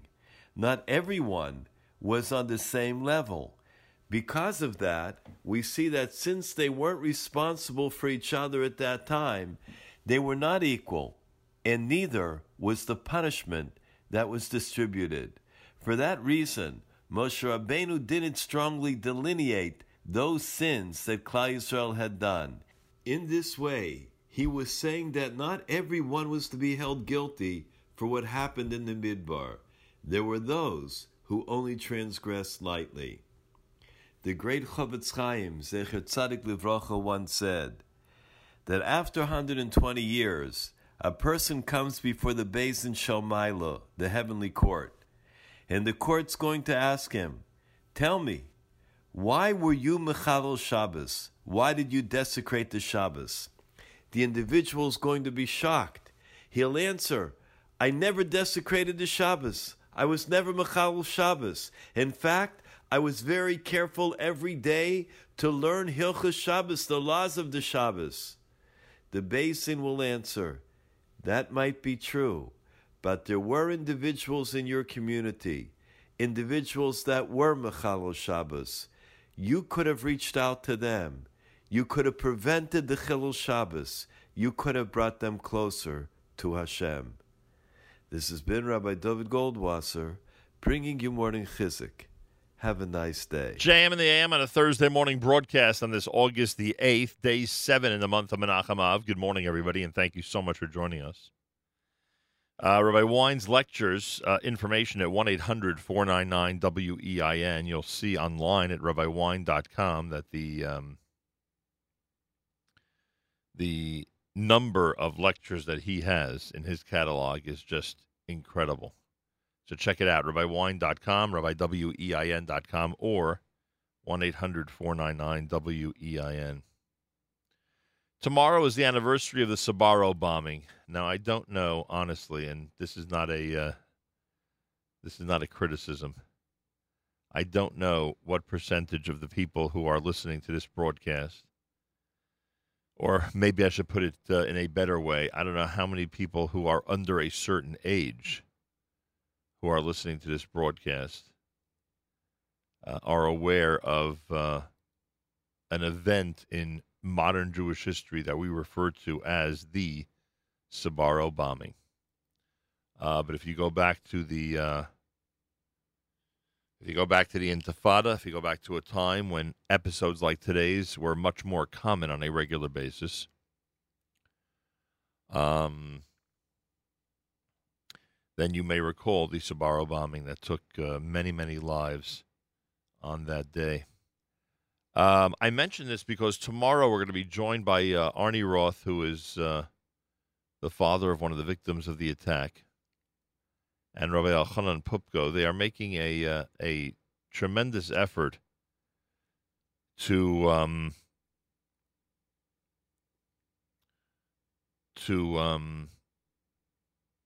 trigger a congressional investigation and review of what is a failed strategy to have the Sbarro bomber brought to United States justice. And they'll explain all of it tomorrow here at JM and AM. The Sbarro bombing, the Sbarro Pizzeria in Jerusalem, which, by the way, people today don't even realize that that thousands and thousands of people walk by it on a daily basis. It's now a bakery on the corner of King George. It happened on August the 9th of 2001. Half of the people killed in that attack that day were children. 2 were U.S. citizens, including Malki Roth. A second was a tourist from New Jersey. And what has happened in terms of justice for this terrorist, we will explain tomorrow in the 7 o'clock hour, about 7:20 Eastern Time tomorrow morning. And we will recall what happened 18 years ago. 18 years ago. And again, for some of us, it is very difficult to believe that it's already 18 years.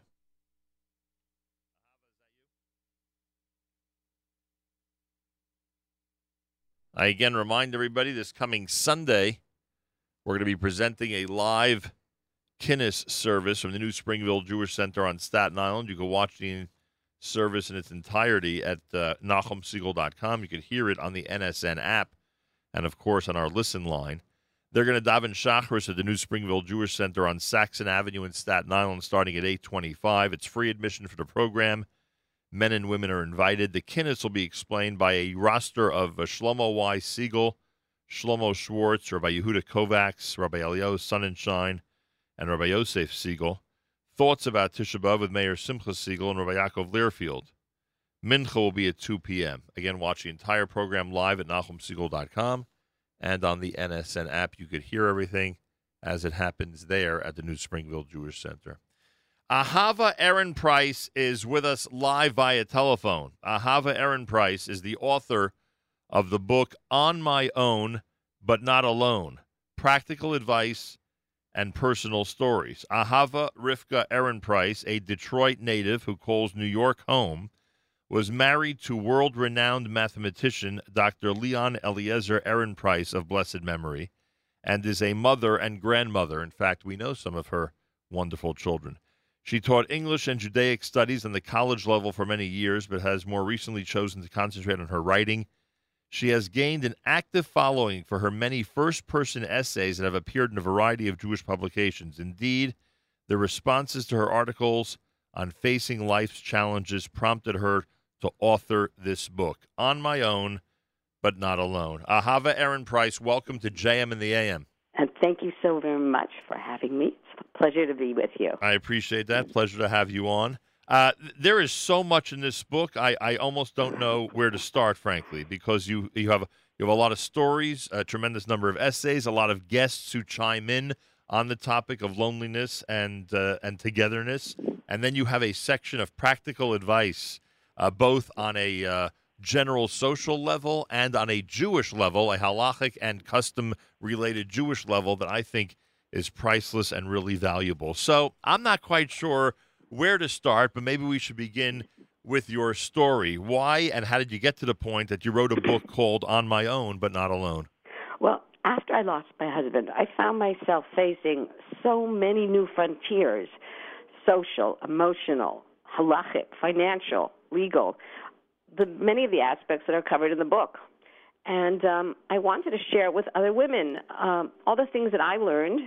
And a friend of mine said, write a book, which I ignored for a while. Then I realized that many of the dilemmas that I faced were shared by other single women, whether it's divorcees and singles.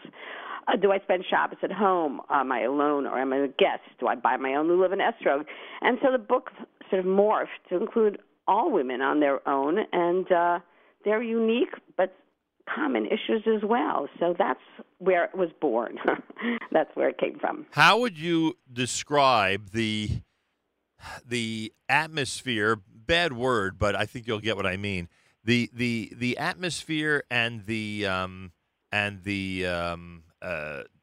difficulty of loneliness. Well, I think that what the book tries to get across is that women on their own face challenges that other people don't really understand, and it's not pity they want. It's, yes, they're on their own, they're lonely, but they want respect. They want people to be aware of them without it being that they're a nebuch, that they're something, some sort of flaw. And if people reach out to them, then obviously this loneliness and this feeling of being on their own is diminished, but not because they need their sympathy, but because they want to be respected and seen as a person not defined by their status. And I think that is a major way of ameliorating this issue of... But do we as a group not respect the group that you're referring to, or are we not aware that we sometimes come off in that manner? I think I think with the best of intentions, and this is addressed in the book by the women themselves in these sections called Women's Voices, where they talk about their own story, which is, I think, a very, very important part of the book. perhaps even more important than the legal and the financial and the halachic. I think it's a subtle issue, but I think it's often there that there's a sort of, why am I single, or why was there a divorce, or obviously the widow issue doesn't happen. Right. But it's a subtlety, and I think that this is very much one of the messages that I wanted to come across in the book, and I think that the women themselves very clearly stated in the narratives that they give about their own story. Ahava Ehrenpreis is with us. The book is On My Own But Not Alone, Practical Advice and Personal Stories. Is it beyond the obvious? I mean, if we think that, we should be reaching out to people who are alone, men and women, I think you'd say. Yes, definitely. For Shabbos invites and for, and to be in touch with them and check on them, every once in a while. What is it beyond that we should be keeping in mind? I think it's attitude. Yes, a person wants to be invited for Shabbos, but not because they have no one to eat with. They want someone to invite them because, I really want your company. Not a subtle, well, do you have anyone to eat with?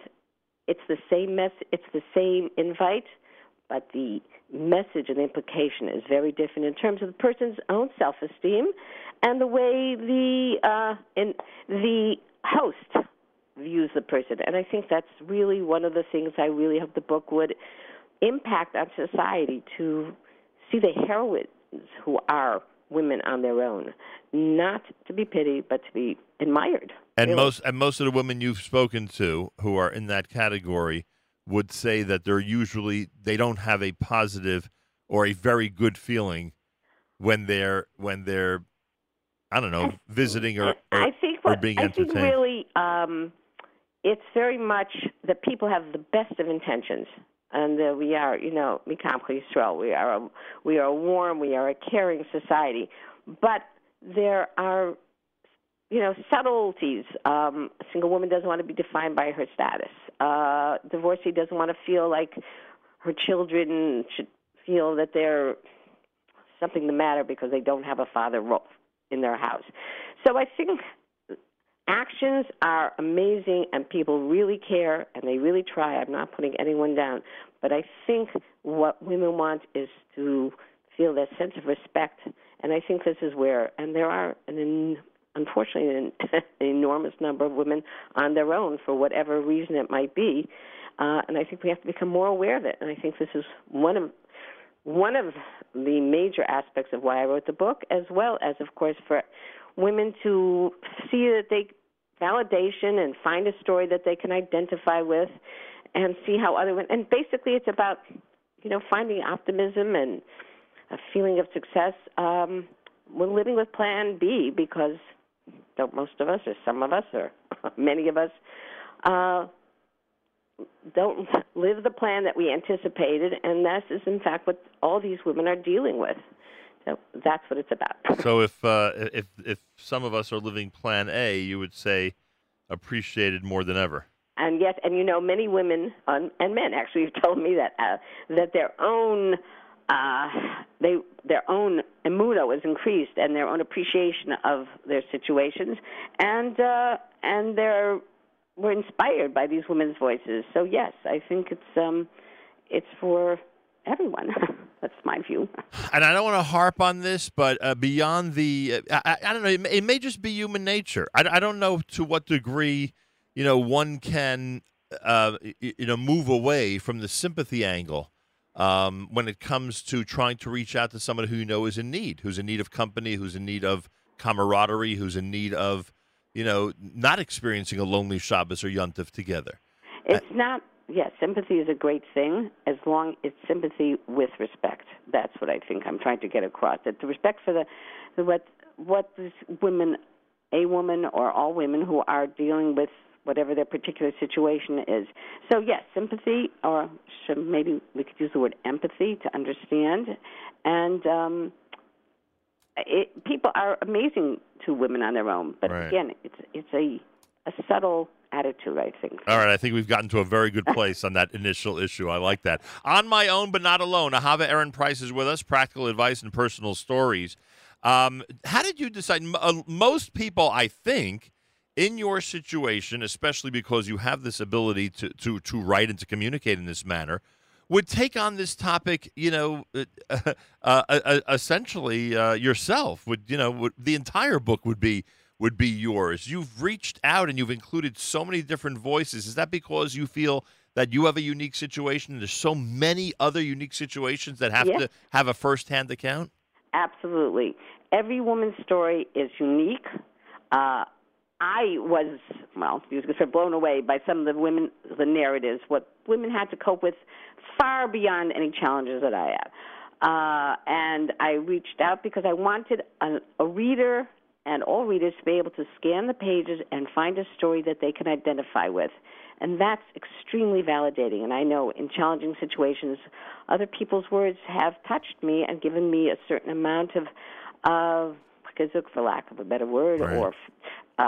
And that's what I was looking for. So I did reach out, and certainly I felt that obviously a person still needs a Rav of their own. They still need a lawyer, but sometimes you just don't even know what you're supposed to be asking. And there's so obviously I wanted this to be a sort of far beyond my own personal capabilities to give people information and chizuk and validation. I'm almost ashamed to ask this because I don't remember. How long ago did your husband pass away?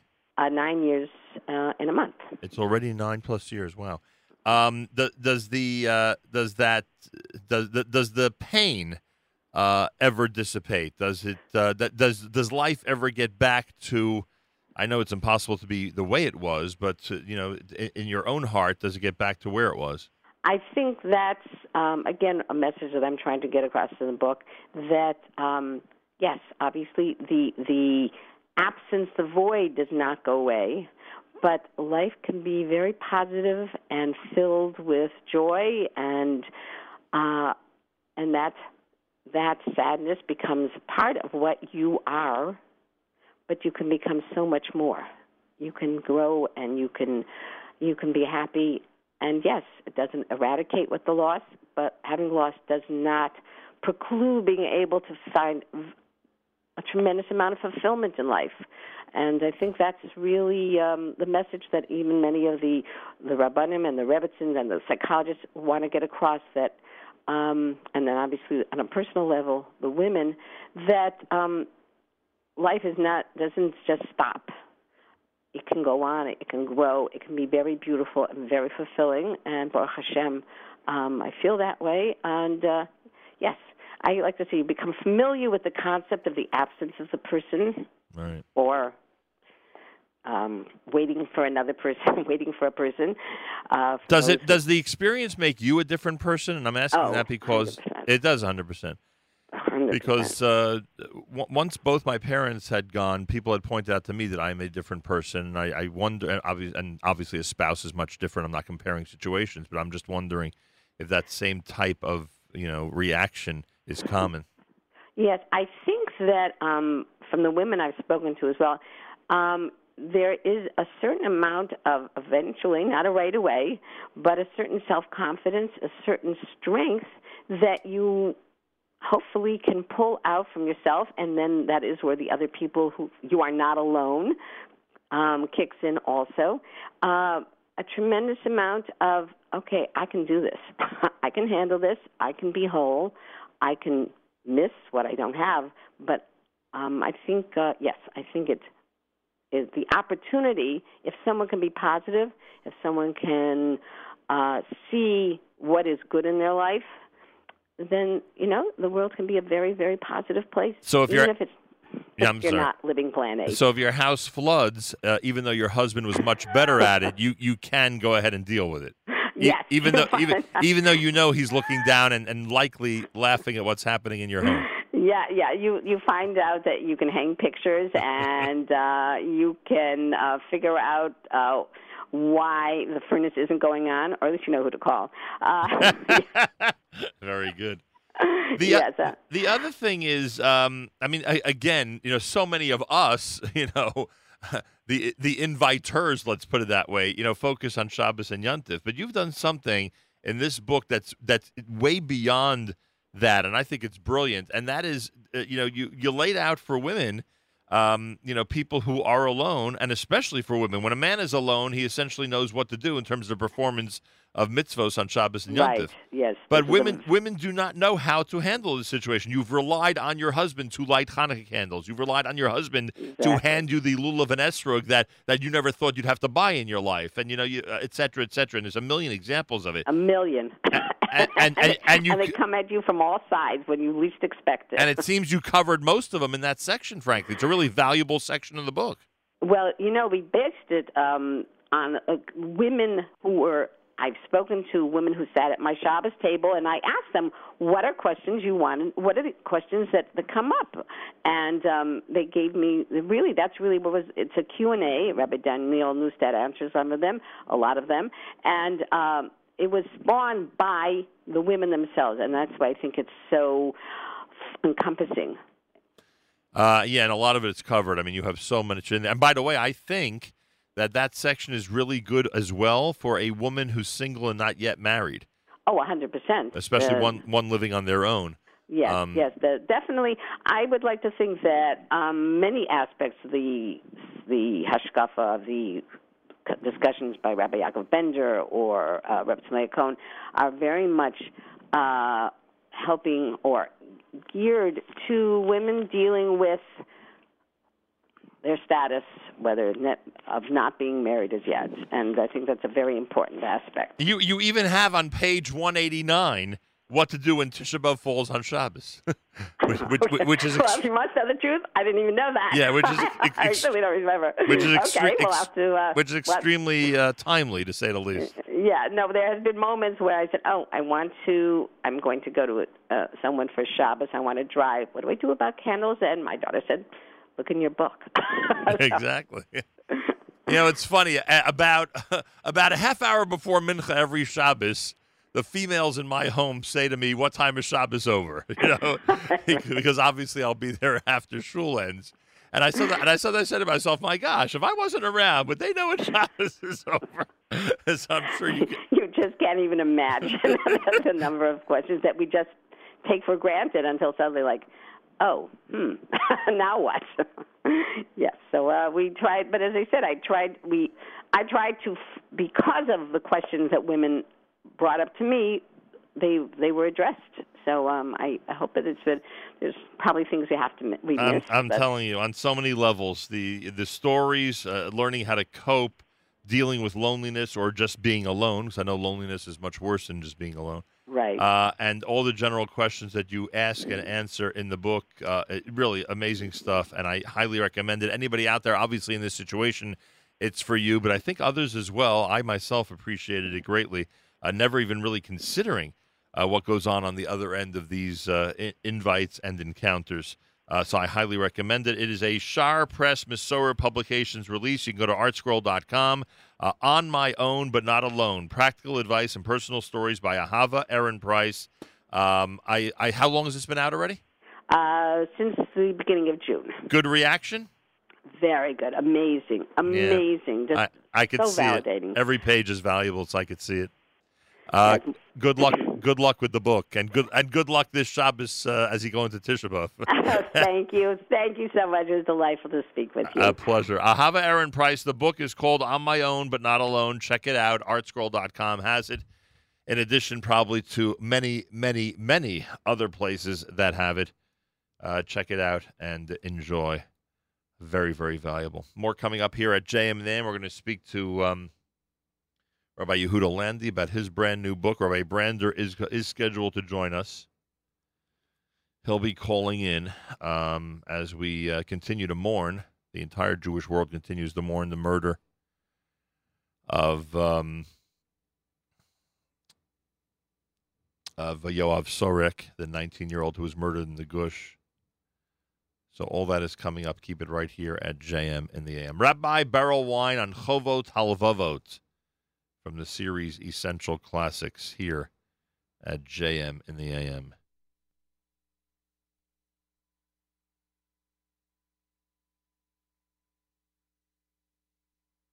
Good evening, everyone. Tonight is the final lecture in this series on the four great classical books of Musar, of ethics.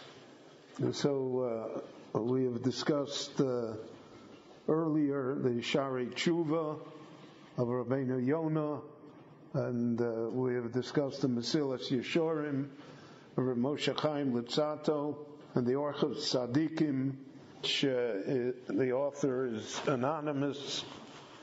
And tonight we are discussing the Chovot HaLevovot by Rabbeinu Bachya ben Yosef Ibn Pakuda.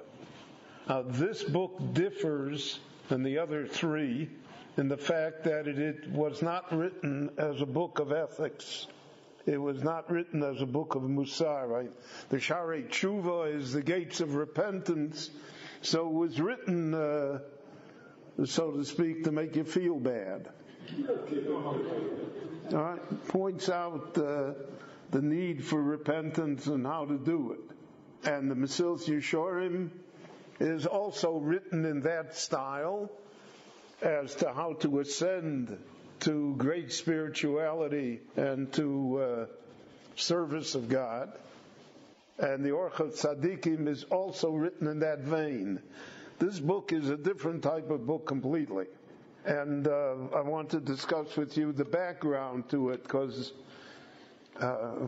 contrary to all belief, what we would like to believe, that we are not influenced by the outside world, and that our traditional way of life is pristine, and that if Moshe Rabbeinu descended today, he would recognize us and we would recognize him.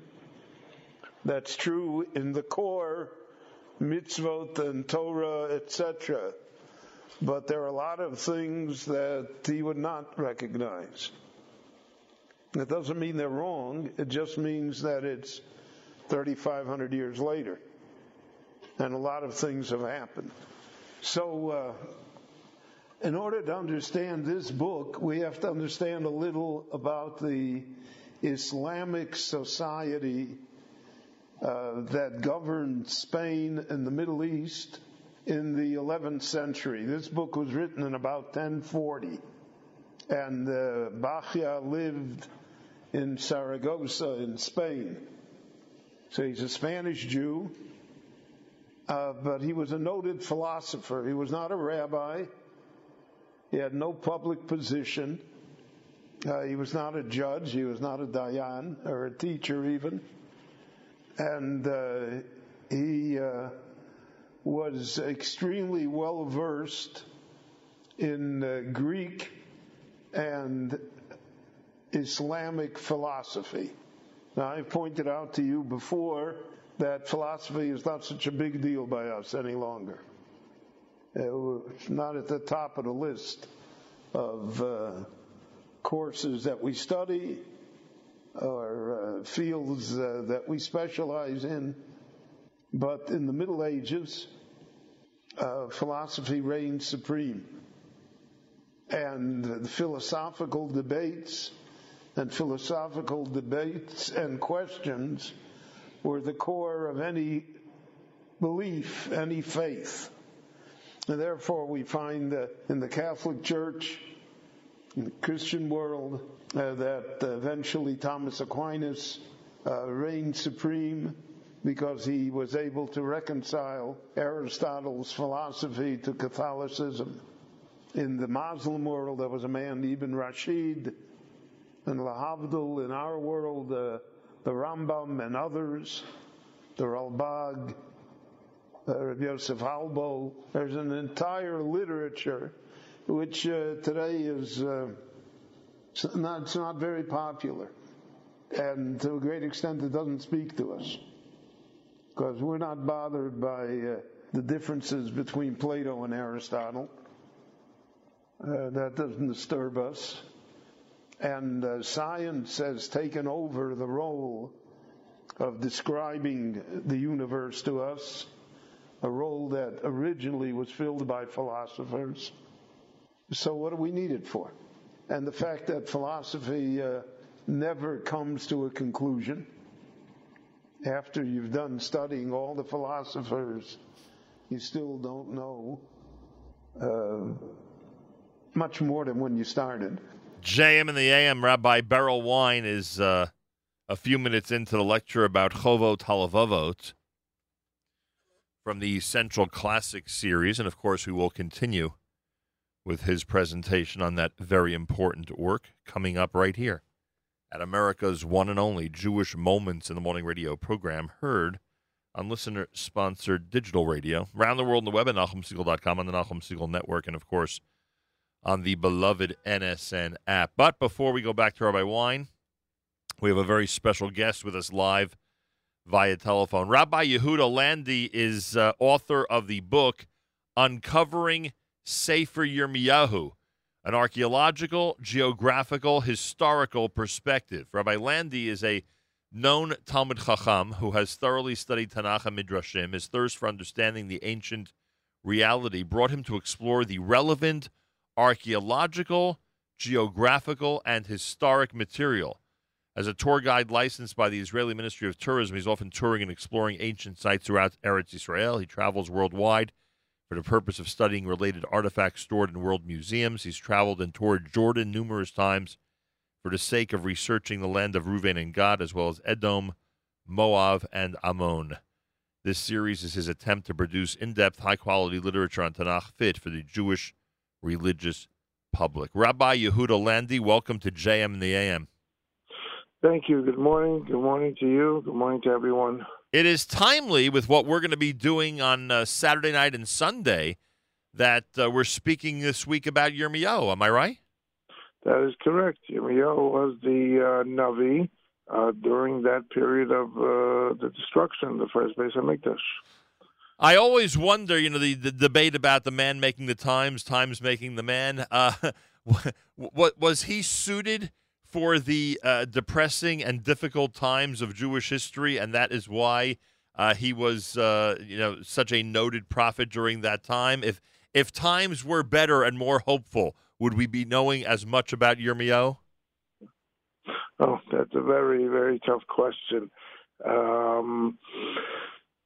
You're asking from an archaeological point of view? No, more from a personality point of view. He has a reputation as being a certain type of prophet with certain types of news and warnings for the Jewish public. Mm-hmm. That's not a field that I dealt with too much. You have an Abarbanel at the beginning of the Sefer who the pasuk says Yirmiyahu began his nevuah as being a nar. And most Mepharshim learned that to be a young age, inexperience. Right. And the Abarbanel attributes like the lack of proper order in the Sefer, it's not in chronological order, to Yirmiyahu's inexperience. Interesting. The Malbim, though, defends Yirmiyahu and argues with Abarbanel on that issue. Very interesting.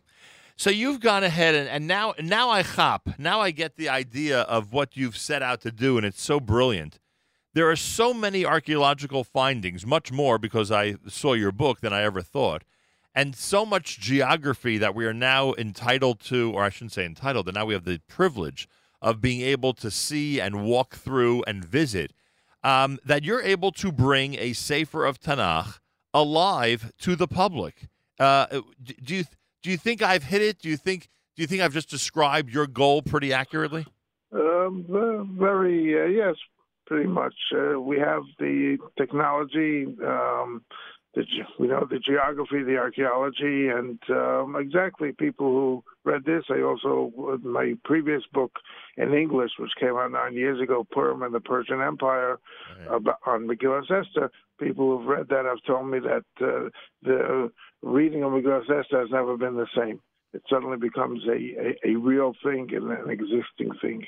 What would be a good example of an item, of something that has been discovered, something that has been made known to the public through the archaeological discoveries over the last, I don't know, whatever number of years it is, recently, in the last decade or two, that points us directly to the time of Yirmiyahu? I would mention this didn't even make into the book because it was discovered as the book was going to print. A new location where they found ruins from the time of the Churban, and that's right outside the old city of Yerushalayim in what was known as the Givati parking lot. Professor Yuval Gadot discovered ruins of a very impressive public building, and a seal or an imprint of a seal with a person by the name of Natan Melech, Eved HaMelech. Now, Natan Melech appears in reference to the days of King Yoshiyahu, who was in the time of Yirmiyahu. Over there, he's titled slightly different to the pasuk Saris HaMelech, but we assume it's the same person, so we actually can connect to a person who's mentioned in Tanakh from the time of Yoshiyahu and Yirmiyahu. Wow, unbelievable. How far east have you traveled? Have you been through most of Jordan at this point? Jordan, I've been to about 10 times, but I would have loved to tour Iraq and Iran, but at this stage it doesn't seem that that's happening. In my book, though, I use pictures by a U.S. Army chaplain who actually served in Iraq, and one day the U.S. government was toying with the idea of encouraging Jewish tourism to Iraq by visiting the Jewish sites that the Jews who lived in Iraq till 1948, before they made Aliyah, used to visit, and he toured sites including the kever of Yechezkel HaNavi. And so some of those pictures actually made it to the book also. How many areas of Jordan, because I'm asking because you've actually been there, how many areas of Jordan have places that are essential to Jewish history? A lot more than people think. Most people associate Jordan with the city of Petra. Right. Petra is a very nice, fascinating place, but that is the land of Edom, which is also Tanakh, but not Jewish. Further north, you have sites like Har Nevo, Moshe Rabbeinu. We have Nachal Arnon, which is a beautiful canyon with water. It is mentioned in this week's Pasha. We have the Yabok, the story of Yaakov and Esau, where they met. And I've been to Rabat Ammon proper, which is the capital of Ammon. And one more very important Jewish site is a mountaintop called Michvar, which is a very similar story to Masada. Same time, that's already by Cheney, but it's a very similar story to Masada. The Jews who ran away from Yerushalayim during the time of Churban Bayit Sheni took refuge on Masada and took refuge on Michvar. So it's, as I said, it's a fascinating mountain. Many years I just was able to dream of getting there, but I've been there twice, and it's really a fascinating Jewish site with mikvahs from the days of Bayit Sheni. Unbelievable. Rabbi Yehudah Landy is with us. The book is Uncovering Sefer Yirmiyahu, an archaeological, geographical, historical perspective. Okay, what can you tell us? I mean, you know what today is. Today is the 7th day of Menachem Av, which means, generally 2 nights from now, if not for Shabbos, 2 nights from now, we'd be starting Tisha B'Av already. Tell us about the archaeological findings of the Churban itself. What evidence do we have? What has been discovered where one can say this literally is something from the destruction of the Beit HaMikdash? Well, we're talking about the Kingdom of Judea, which is the southern part of Eretz Israel, and all the cities, or I shouldn't say all the cities, but a lot of the cities that existed for hundreds of years during the days of the Kingdom of Yehudah came to an end at this period when the Babylonians captured Yehudah and destroyed the Beis HaMikdash. Now, 2 cities mentioned specifically destroyed by the Babylonians, besides Yerushalayim, of course, are the cities of Lachish and Azekah. Both near Beit Shemesh, both have been identified with certainty. Azekah, I think as we're talking, is undergoing an archaeological dig. Professor Oded Lifshitz is looking for the ancient gate to Azekah. Lachish has been excavated and is a national park, which is with no entrance fee for the time being. And over there, one can actually walk through the gate of the city of Lachish, the same gate that was destroyed in the time of Nebuchadnezzar. Wow, unbelievable. Speaking to Rabbi Yehudah Landy, the book is called Uncovering Sefer Yirmiyahu. what about? There's a chapter that you have about news of the destruction of the Beit HaMikdash and Yerushalayim reaching the exiles of Yechanya. So how in fact did that news travel? We don't know. The pasuk says Vayavo Palit.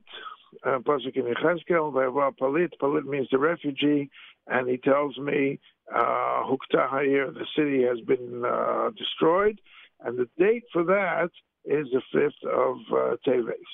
Now we keep in mind that the destruction was the 9th of Av, so we're at least half a year, if not a year and a half. That depends on how you on the chronology method. But basically, it means it took them at least 5 months to get to the exiles and tell them the news. I assume the exiles were not in the capital city, Bavel itself. They were probably somewhere out there where they were relocated by the Babylonian king. And somehow this guy managed to escape from the captors or whatever and bring them the bad news. I know that a significant portion of this audience has probably done it. And that is, take tours of Israel with a Tanakh in hand. And I would imagine that as you're doing your tours of Israel, whatever the area might be, there's never a place you go or never something you're discussing where there's not some reference to Tanakh.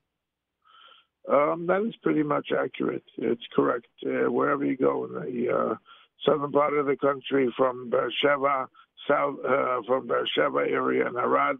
Arad is a place where they had a fortress from the days of the Judean kingdom. And yes, all the way up north to Kiryat Shmona Tel Dan is all the Tanakh description of the extent of Eretz Israel, Midan Vad Beersheba. Now, Yirmiyahu wrote Eicha, correct?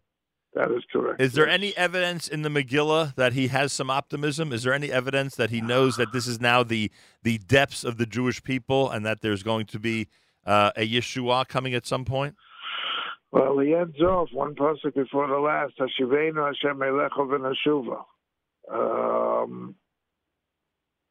I think that's pretty much, in Yirmiyahu itself, he prophesizes that the Golus is going to last for 70 years, and then there's hope. So he talks about the hope in Sefer Yirmiyahu itself. The entire Sefer Yirmiyahu is described in the Gemara as Kulei Churban. It's all talking about destruction. But Prakim, Lamed Aleph, Lamed Beis, Lamed Gimel, they have Prakim where he talks about hope. And he says the Golus is going to last for 70 years. Don't think you're going to come back too soon, but in the end you will come back, which is, of course, what happened. Pretty amazing. The book is called Uncovering Sefer Yirmiyahu, an archaeological, geographical, historical perspective. Rabbi Yehudah Landy is the author. It's a Halpern Center Press release distributed by Feldheim. I'm assuming this is available everywhere, right? Yes, it is on Amazon as well. Is there you talked about the reaction to the Purim book. Is there a buzz about this one so far? Well, I've been speaking in a few places. I'm currently in New York. I left my house about a week ago, spent some time Shabbos in London and Denver and here in New York. And wherever I talk, and I bring a few books to sell, they usually grabbed up right away. And I would guess I guess whenever you give a lecture, you're showing a lot of pictures as well. That's right. Yeah, it's a PowerPoint presentation where I show the background and how some of the pictures were shot and some of the background history behind the scenes, as they say. Whole thing is pretty amazing. I thank you very much for joining us, and good luck with the book. It seems amazing. Thank you, and we hope, of course, the Beis HaMikdash will be rebuilt, and this will be distant history. Amen to that, and I appreciate you saying that, especially now as we get set to observe Tisha B'Av. Rabbi Yehudah Landy, check it out, Landy, Uncovering Sefer Yirmiyahu, an archaeological, geographical, historical perspective. It is what I believe we could say a unique approach that is just so incredible, incorporating so much of what we now know in modern times with one of the great Nevi'im, one of the great prophets in our history. 14 minutes after 8 o'clock on a JM in the AM Thursday morning broadcast. 70 degrees, mostly sunny, and a high of 88. Rabbi Beryl Wine's lectures, information available at 1-800-499-WEIN, 1-800-499-WEIN, and RabbiWine.com. his lecture on Chovot Halavavot, one of the essential classics, as he calls them. Here it is at JM in the AM. So it's not appealing to us because we live, we want to see the practical illustration of our knowledge. We want to see, we live in a world of technology, of commerce, of all of these wondrous things. But that's not the world of the Middle Ages, and it's not the world of the great scholars of Judaism that lived, let us say, from the year 1000 till the year 1500 or 1600. They operated in a different world. And that world influenced them. It influenced them in what they wrote and in the necessity of having to write these types of books. We find in the Torah that the Torah warns us that the Jewish people will look around and say, Eicho yavdu agoyim ha'ele es Elohehem. How is it that these other nations which are civilized, which are so numerous, which are, so to speak, the rulers of civilization, how is it that they worship their gods in this fashion? So let me also. So let me also doesn't only mean that Jews will be pagans, but let me adopt their intensity, their devotion, their way of serving their gods and apply it to my God. And that has been a constant throughout Jewish history. I'll give you an example. The Jewish people never saw burqa ladies until the Muslims introduced us to them. So the Eastern European Jewish women, who certainly were modest and pious, didn't wear burqas, because nobody wore burqas. But in a society as ours, where a section of the Muslim world imposes burqas on women, so then there are Jews that say, how can it be that the Muslim world is more modest in dress than we are? How can it be that they worship their gods with such an intensity and we don't? So therefore it overlaps to us as well. And this has been a truism throughout Jewish history. There are, less onerous examples. To the entire discussion that exists amongst the scholars in the 12th and 13th centuries in France and Germany about whether it's permissible to have stained glass windows in the synagogue. And it's a whole discussion. And naturally there are at least two opinions. But the Jewish people liked stained glass windows. Why did they like stained glass windows? Because the Goyim liked stained glass windows. There were no stained glass windows in the temple. But when the cathedral in Prague wanted to have stained glass windows, so then the Jews in Prague also wanted to have stained glass windows in the synagogue. Because how could it be that we should be as nice or as beautiful as they are? And that continues, that's a trend that continues throughout Jewish history. So in the 11th century, the Muslim world is fractured, as you can see, right? And not only the great split between Sunni and Shiite, but within the Sunnis themselves. Now in our time, all of these splits have turned violent.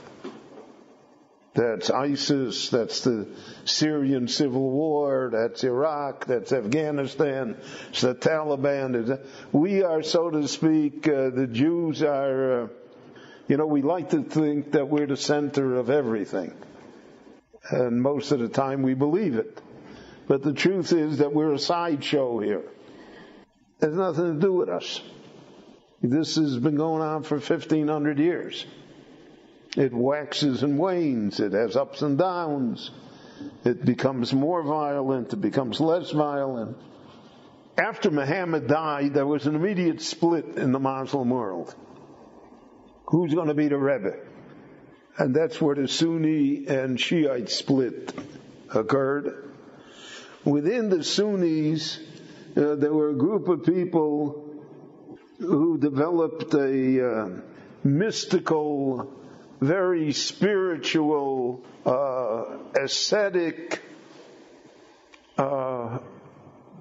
view of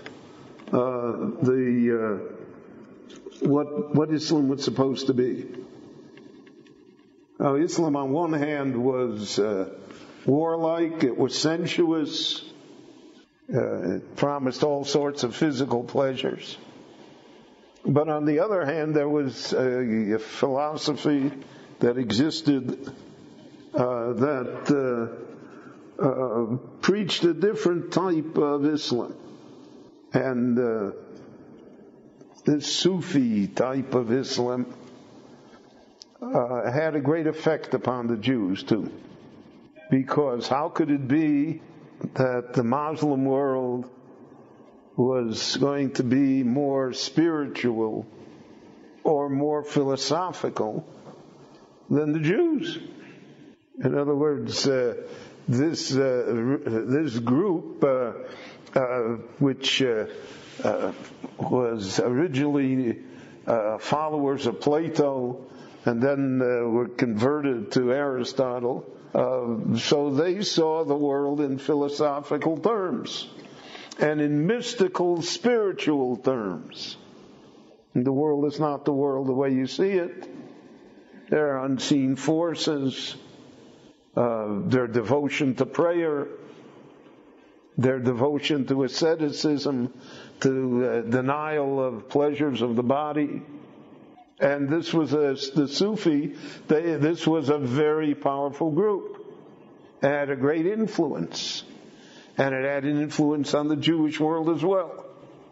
And therefore this book, the Chovet Halvavot of Rabbeinu Bechaya, so we don't know how to pronounce the Ashkenazim pronounce it Bechaya, it's probably Bachya.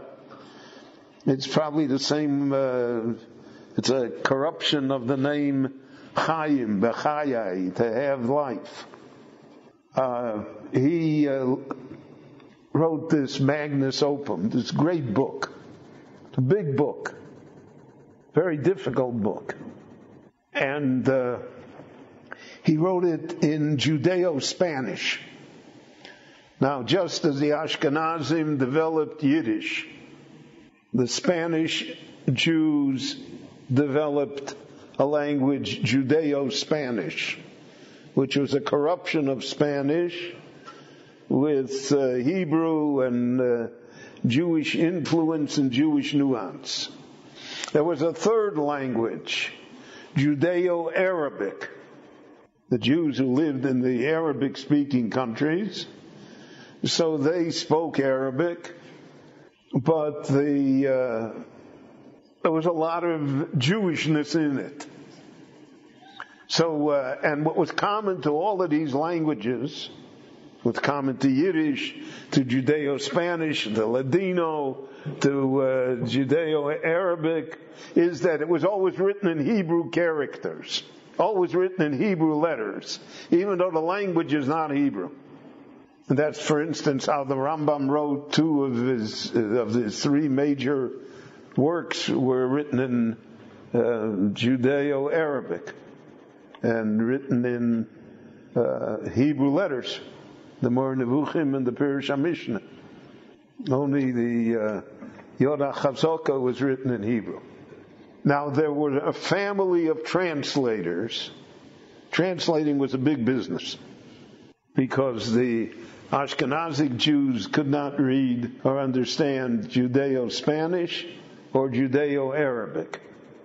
And books such as the works of Maimonides were sought after The Ashkenazic world wanted to know what the Rambam had to say.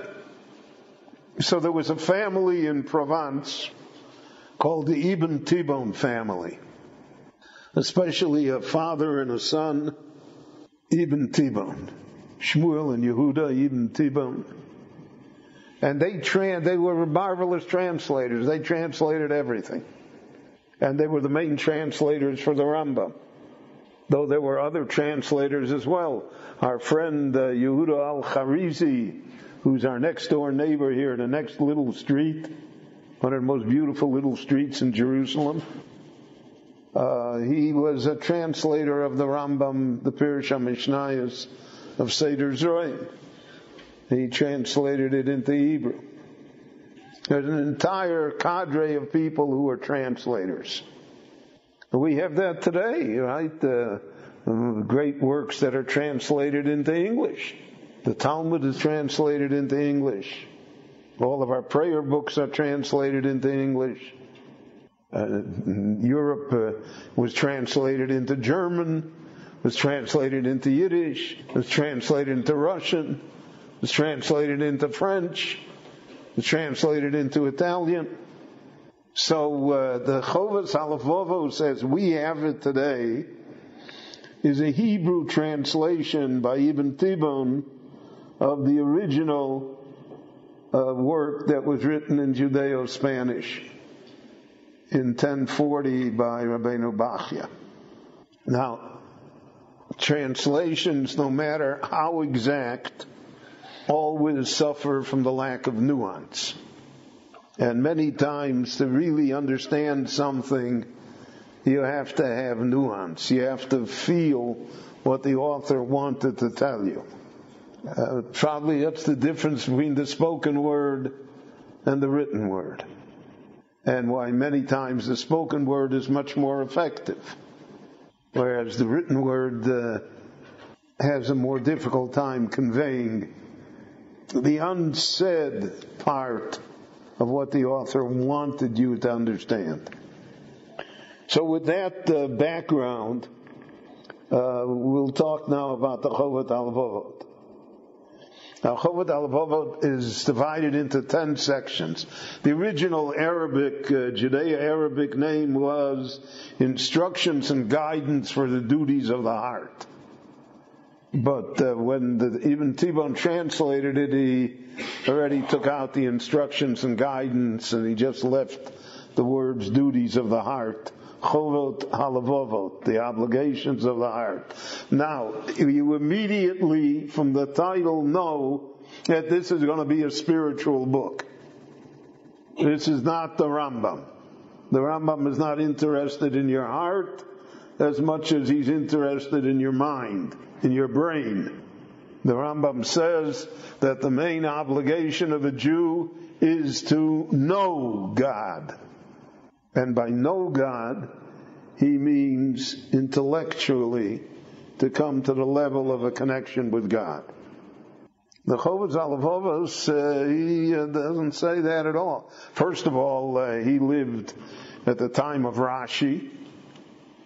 Whether he was aware of Rashi is questionable.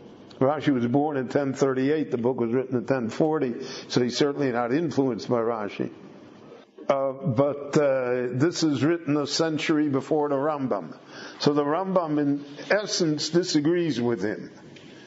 And he says that Judaism, he says, is not so much a matter of intellect to know God as it is a matter of the heart to own and to love Him.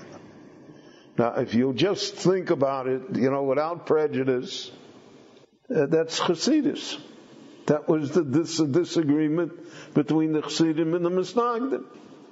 The Misnagdim said, you have to know Torah. Study is the main thing. Talmud Torah Keneged Kulam.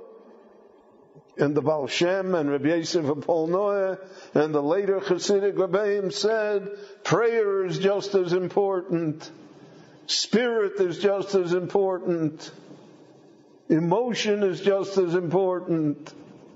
God wants our heart, which the Gemara also says, Rachmana Liba boy doesn't want our brain, he wants our heart. So there is this dichotomy in how to view what Judaism should be. So I was once in a synagogue for Simchas Torah. It was a very, very non-Hasidic synagogue, to put it mildly.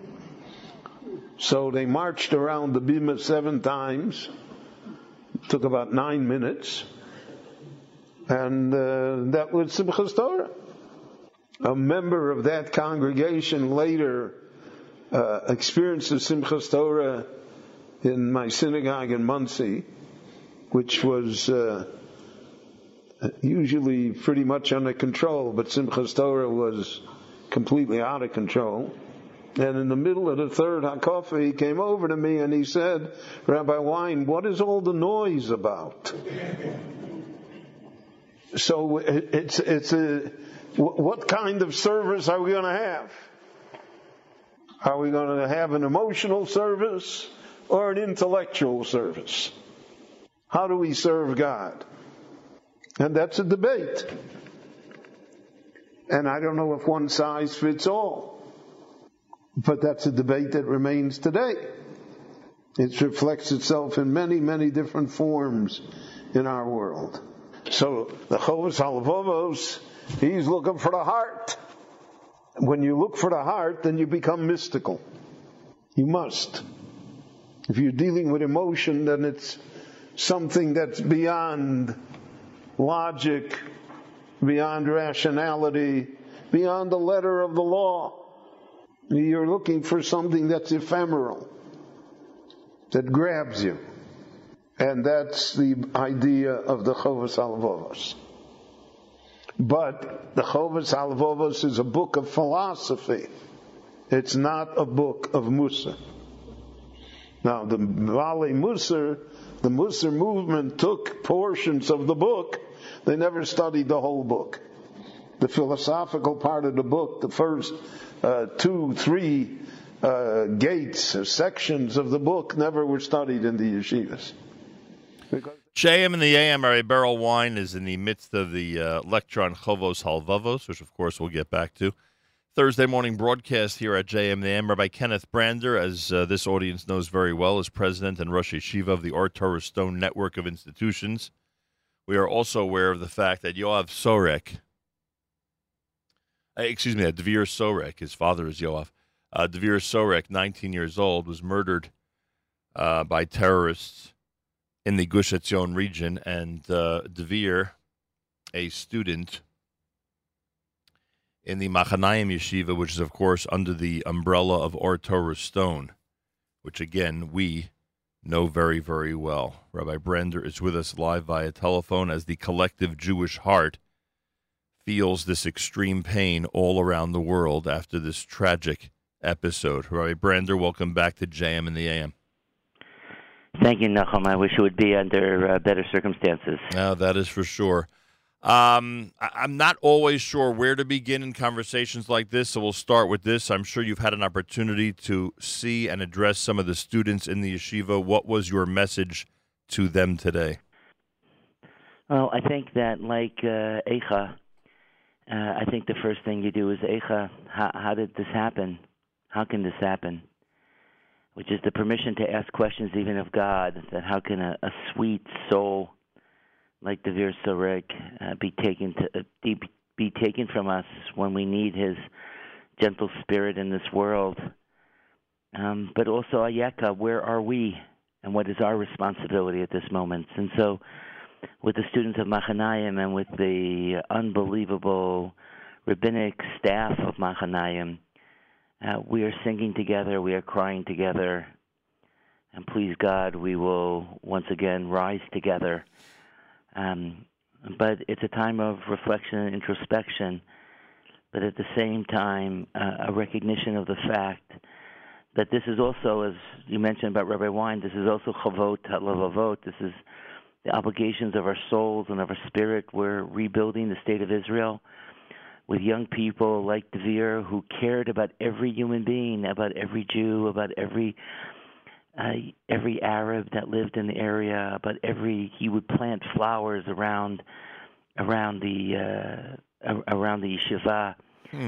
He went after Seder yesterday to Yerushalayim to buy a sefer or sfarim for his ramim, for his rabbinic faculty, to thank them, because the last day of traditional yeshiva is today, right before Tisha B'Av.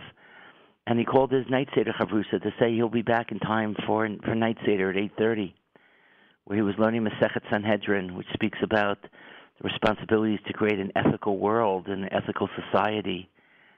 And when the students and the Rabbeim realized that he had not returned, so we spoke to all the appropriate authorities, and we found him in the morning hugging the sefer, hugging the book that he had bought for one of his teachers, for one of his Rabbeim. Wow.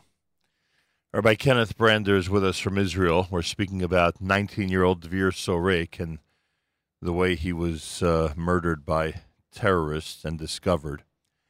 I can't even imagine what his family is going through, and I know the funeral is going to be taking place later today, and one can only imagine. But one thing we can relate to somewhat is when there is a serious close chevra and something like this happens to one of them, it is a devastating experience. Obviously, it sounds like, and someone actually pointed it out, one of his rabbis pointed it out, the dean of the yeshiva said it in one of the Jerusalem Post articles.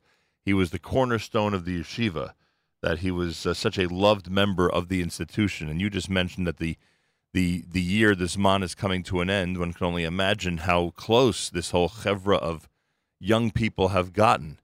And I just, all I could think of is that as the yeshiva goes through this whole experience, they literally feel that they have lost a very close loved one who was so important to their yeshiva and to their chevra. I think you really articulated it very precisely. I mean, we've all come together here. We're talking to each other, sharing words of Torah, sharing memories. Our students who are in the Army, some of them who were informed about this were immediately released, and they're joining us back here at the yeshiva. Wow. And we received information that maybe the Prime Minister will be joining us also pretty soon. But I'm not sure whether that will happen or not. It's not really something where not clear. He comes. Right. It's not clear. But the funeral will be in Ofra. It's 7:30, 8 o'clock this evening, and we'll go together, and we'll stand together. It's a great loss for our yeshiva. It's a great loss for the Jewish people. It's a great loss for society. But I think you're right. It's a very close yeshiva. How many students are in Machanayim? I'm just curious. There are 140 students in Machanayim. Not a massive crowd. It's probably a very close-knit chevra. Very close-knit chevra. Very, very close-knit chevra. And it's a special group. And as you mentioned, and as the Rav Shlomo Vilk mentioned, it was really one of the cornerstones of the yeshiva. He was a beautiful, beautiful young person, very committed, again, to the everyday things of life. I mean, learning, but also appreciating every human being. And literally, and I'm sorry for harping on this, but I'm trying to grasp how this came down in terms of everybody being informed in Israel. He literally disappeared last night and was not discovered till the morning? Well, he disappeared. Again, we were expecting him to come back for night Seder. And right. Then, after the members of the yeshiva saw he wasn't back in time, they started doing what they needed to do to inform both the Army and the police, obviously after speaking to his parents. Right. And dealing with all those pieces, which I don't think are necessary to discuss on the air. Right, and obviously nobody heard from him. Obviously, so the panic sets in. And then the students, as well as the Army and the police, went looking for him, and then we found him in the morning at 4-ish in the morning. How far is that from the yeshiva? Well, he was kidnapped. It looks like by the Tzomet HaGush, by the entrance of the Gush area. which enters into, Yeshivat Gush Etzion and Lon Shvut and things of that nature. It looks like he was kidnapped there. It looks like, again, he was stabbed multiple times. How far from Tzomet HaGush was he discovered? He was discovered closer to the beginning of the road that enters into Migdal Oz. Got it. Which has the kibbutz and yeshivat and the seminary Migdal Oz Midrashaya, as well as yeshivat Machanayim, which is right opposite the entrance into Efrat. Rabbi Brander, we know what the collective Jewish community is going to be doing this weekend. The 9th of Av being on Shabbos and the 10th being the day we'll observe what we call Tisha B'Av. We know that it's the 9 days, and we also know, and you know this better than anybody because you've been on this wavelength for the last many, many decades with us, and that is that there is a collective Jewish pain around the world that everyone is experiencing right now, not comparing it to the students of your yeshiva or the family of Devere, obviously. But there's a collective Jewish pain that everybody feels, and that's one of the reasons, frankly, why I think people are gathering with us this morning to hear the reaction and to share in this feeling. What can you tell us as a global Jewish community who takes so seriously when just one gentle soul is taken in this manner?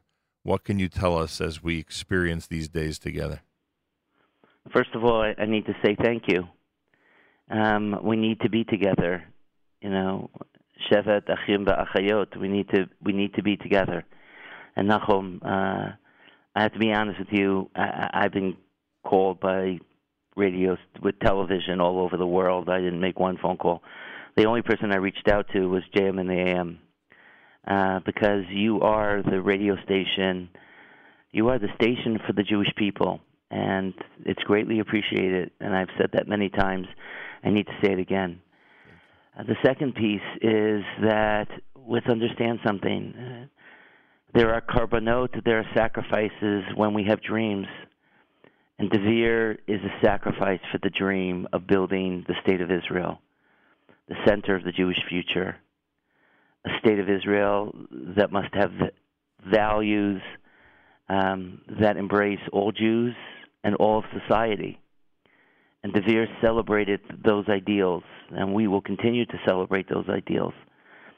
And so as Am Yisrael comes together, if I can make one humble request, let's just be careful about how we talk about others, how we engage with others, both Jews and Gentiles alike. Let's remember that is the image of Devere, that is what his life was about, and that's what our life has to be about, because the same way we asked the word Eicha, how this could have happened, the word Eicha also means Ayeka. Where are we? And what must we do when there are tragedies like this? And what we must do is speak the dreams to power and realize that we're here to build the State of Israel. And sometimes we still have korbanot, the Ishe Yisrael. As Tosafot says, the Ishe Yisrael in the Tefillah represents the human sacrifices that often need to be brought as we build the Medina Yisrael. As his father, Dvere's father said, he, meaning Devere, had light in his eyes. Someone who had murderous eyes took him away. And if one thinks of the depth of that statement, there's a lot there. There's a lot there. I thank you. I know these are obviously going to be very difficult days. We are thinking of you, and as I said, the collective Jewish heart globally certainly mourns the loss of Devere Sorek. Thank you so much, Rabbi Brander. Thank you. Rabbi Kenneth Brander, of course, he is the president and Rosh Yeshiva of Our Torah Stone. This is a terrible tragedy, and one of such sadness, such a sad tragedy.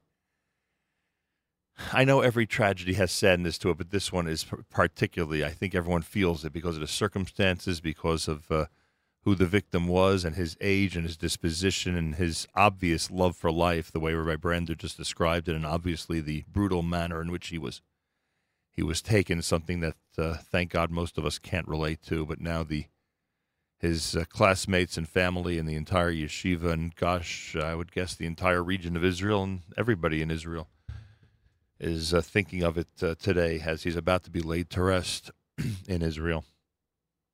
And we think of the 19-year-old Dvir Sorek, victim overnight in the Gush at the hands of Arab terrorism. Thursday morning broadcast, JM in the AM. We're at 9:15. Before we conclude or continue with, I should say, Rabbi Wine's lectures, his lecture on Chovat HaLevavot. Let me just remind everybody that this coming, actually today and tomorrow, the Lone Soldier Center, they are the beneficiaries of the bake sale that's happening today at 11 a.m. until 6 p.m. and tomorrow at 10:30 until 3 at Breezy's Dimples, 554 Central Avenue in Cedarhurst. Make sure to go and support the Lone Soldier Center. I also remind you that we are going to be presenting the New Springville Jewish Center Tisha B'Av program. Kenneth explanations from 5 distinguished speakers starting at 9:15. Thoughts about Tisha B'Av with both Mayor Simcha Siegel and Rabbi Yaakov Learfield starting at 12:15. You can watch all of it at NachumSiegel.com. You can go to the NSN app and listen, and of course you can listen on the listen line. It's 8:25 Shacharis for those who want to daven at the New Springville Jewish Center on Saxon Avenue in Staten Island. It's free admission. Men and women are invited. Kinnos from 9:15 until 12:15. Thoughts about Tisha B'Av from 12:15 until Mincha at 2 p.m. That's what's happening this coming Sunday. Couple of notes about next week. We mentioned that once Tisha B'Av ends and we get back to our music format, Mordechai Shapiro is going to be in on Monday to visit with us here at JM in the AM. Mordechai Shapiro, our guest, is coming Monday at JM in the AM. Tuesday, we're in studio. Tuesday, after JM in the AM, we fly to Israel with Nefesh B'Nefesh. And Wednesday's broadcast is one you must listen to. Wednesday between 6 and 9 a.m. Eastern Time. Make sure to be tuned in to our Nefesh B'Nefesh broadcast. We continue with Rabbi Beryl Wine and his lecture on Chovos HaLevavos. You're listening to JM in the AM on the Nachum Siegel Network. For God, his existence, he has the famous proof that other philosophers have rejected, but he offered as a proof that it could not be that a universe as complex as ours, and he already realized it 1,000 years ago how complex it is. What shall we say now that we have an inkling of how complex it is? How can you say that came about at random? His example is that if you took ink and spilled it on paper, you wouldn't get a book. It would not at random form an intelligent writing. The example that later was given in our time was that if you had 1 million monkeys and everyone had a typewriter and they sat for 100 years typing, you still wouldn't get Shakespeare. So that's a philosophic idea. That idea today doesn't really register in the philosophic world. The whole idea of at random is a different idea completely. But nevertheless, he raises this, and he raises the fact that belief in God is dependent upon belief in our own soul. In other words, if we know ourselves, that is the gateway to know God. Because he said our soul is a piece of God, so to speak. It is the immortal quality that lies within us. It's our conscience. It's what constantly troubles us. It's why we're never happy. Because the truth of the matter is that in life, there are not that many times that a person is truly happy. In fact, we don't even know how to define what's happy. So he said that because of all of that, the only way that we can achieve this emotional connection to the Creator is by knowing our soul. And he said knowing our soul is to know our assets and liabilities, our positive points and our negative points, and to know our motivations, and to somehow try and deal with them. So he says the main purpose in life is dealing with ourselves. We think the main purpose is to deal with others, or to deal with society as a whole. And he says here, the main purpose of life is to deal with yourself. However, he says, people who only deal with themselves are narcissistic. So again, the idea of balance rears its head in Judaism, is that part of dealing with ourselves is dependent upon how we deal with others. And that is a philosophic view, and that really was the view of the Balei Musar. That's what they took from this book. Rabbi Yisrael Salanter said in one of his famous comments and quips that the other man's Olam Hazeh is my Olam Haba. In other words, the other man's physical welfare in this world is the spiritual key for me in immortal life. And this viewpoint, therefore, blended this idea into one philosophy. This is far different than the Rambam's ideas. The Rambam speaks about our soul, but he doesn't. The Rambam generally stays away from spiritual things.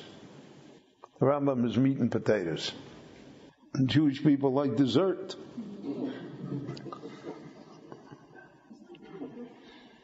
And therefore we are always searching. And that was the whole idea of Kabbalah. The Kabbalah is, again, to deal with what we cannot somehow define, that doesn't lend itself to any rationality. And Kabbalah placed a great stress on the unity of the soul, the unity of different souls, and the whole idea of reincarnation, all of these things. All because of the fact that we're looking for this emotional attachment to God. And the emotional attachment to God is found through self-analysis. Now, once we come to self-analysis, that's where the Musar kicks in.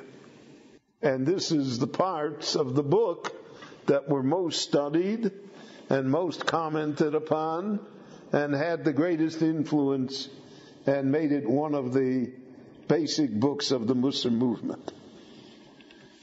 So one of the ideas, he spends a great deal of time talking about hypocrisy.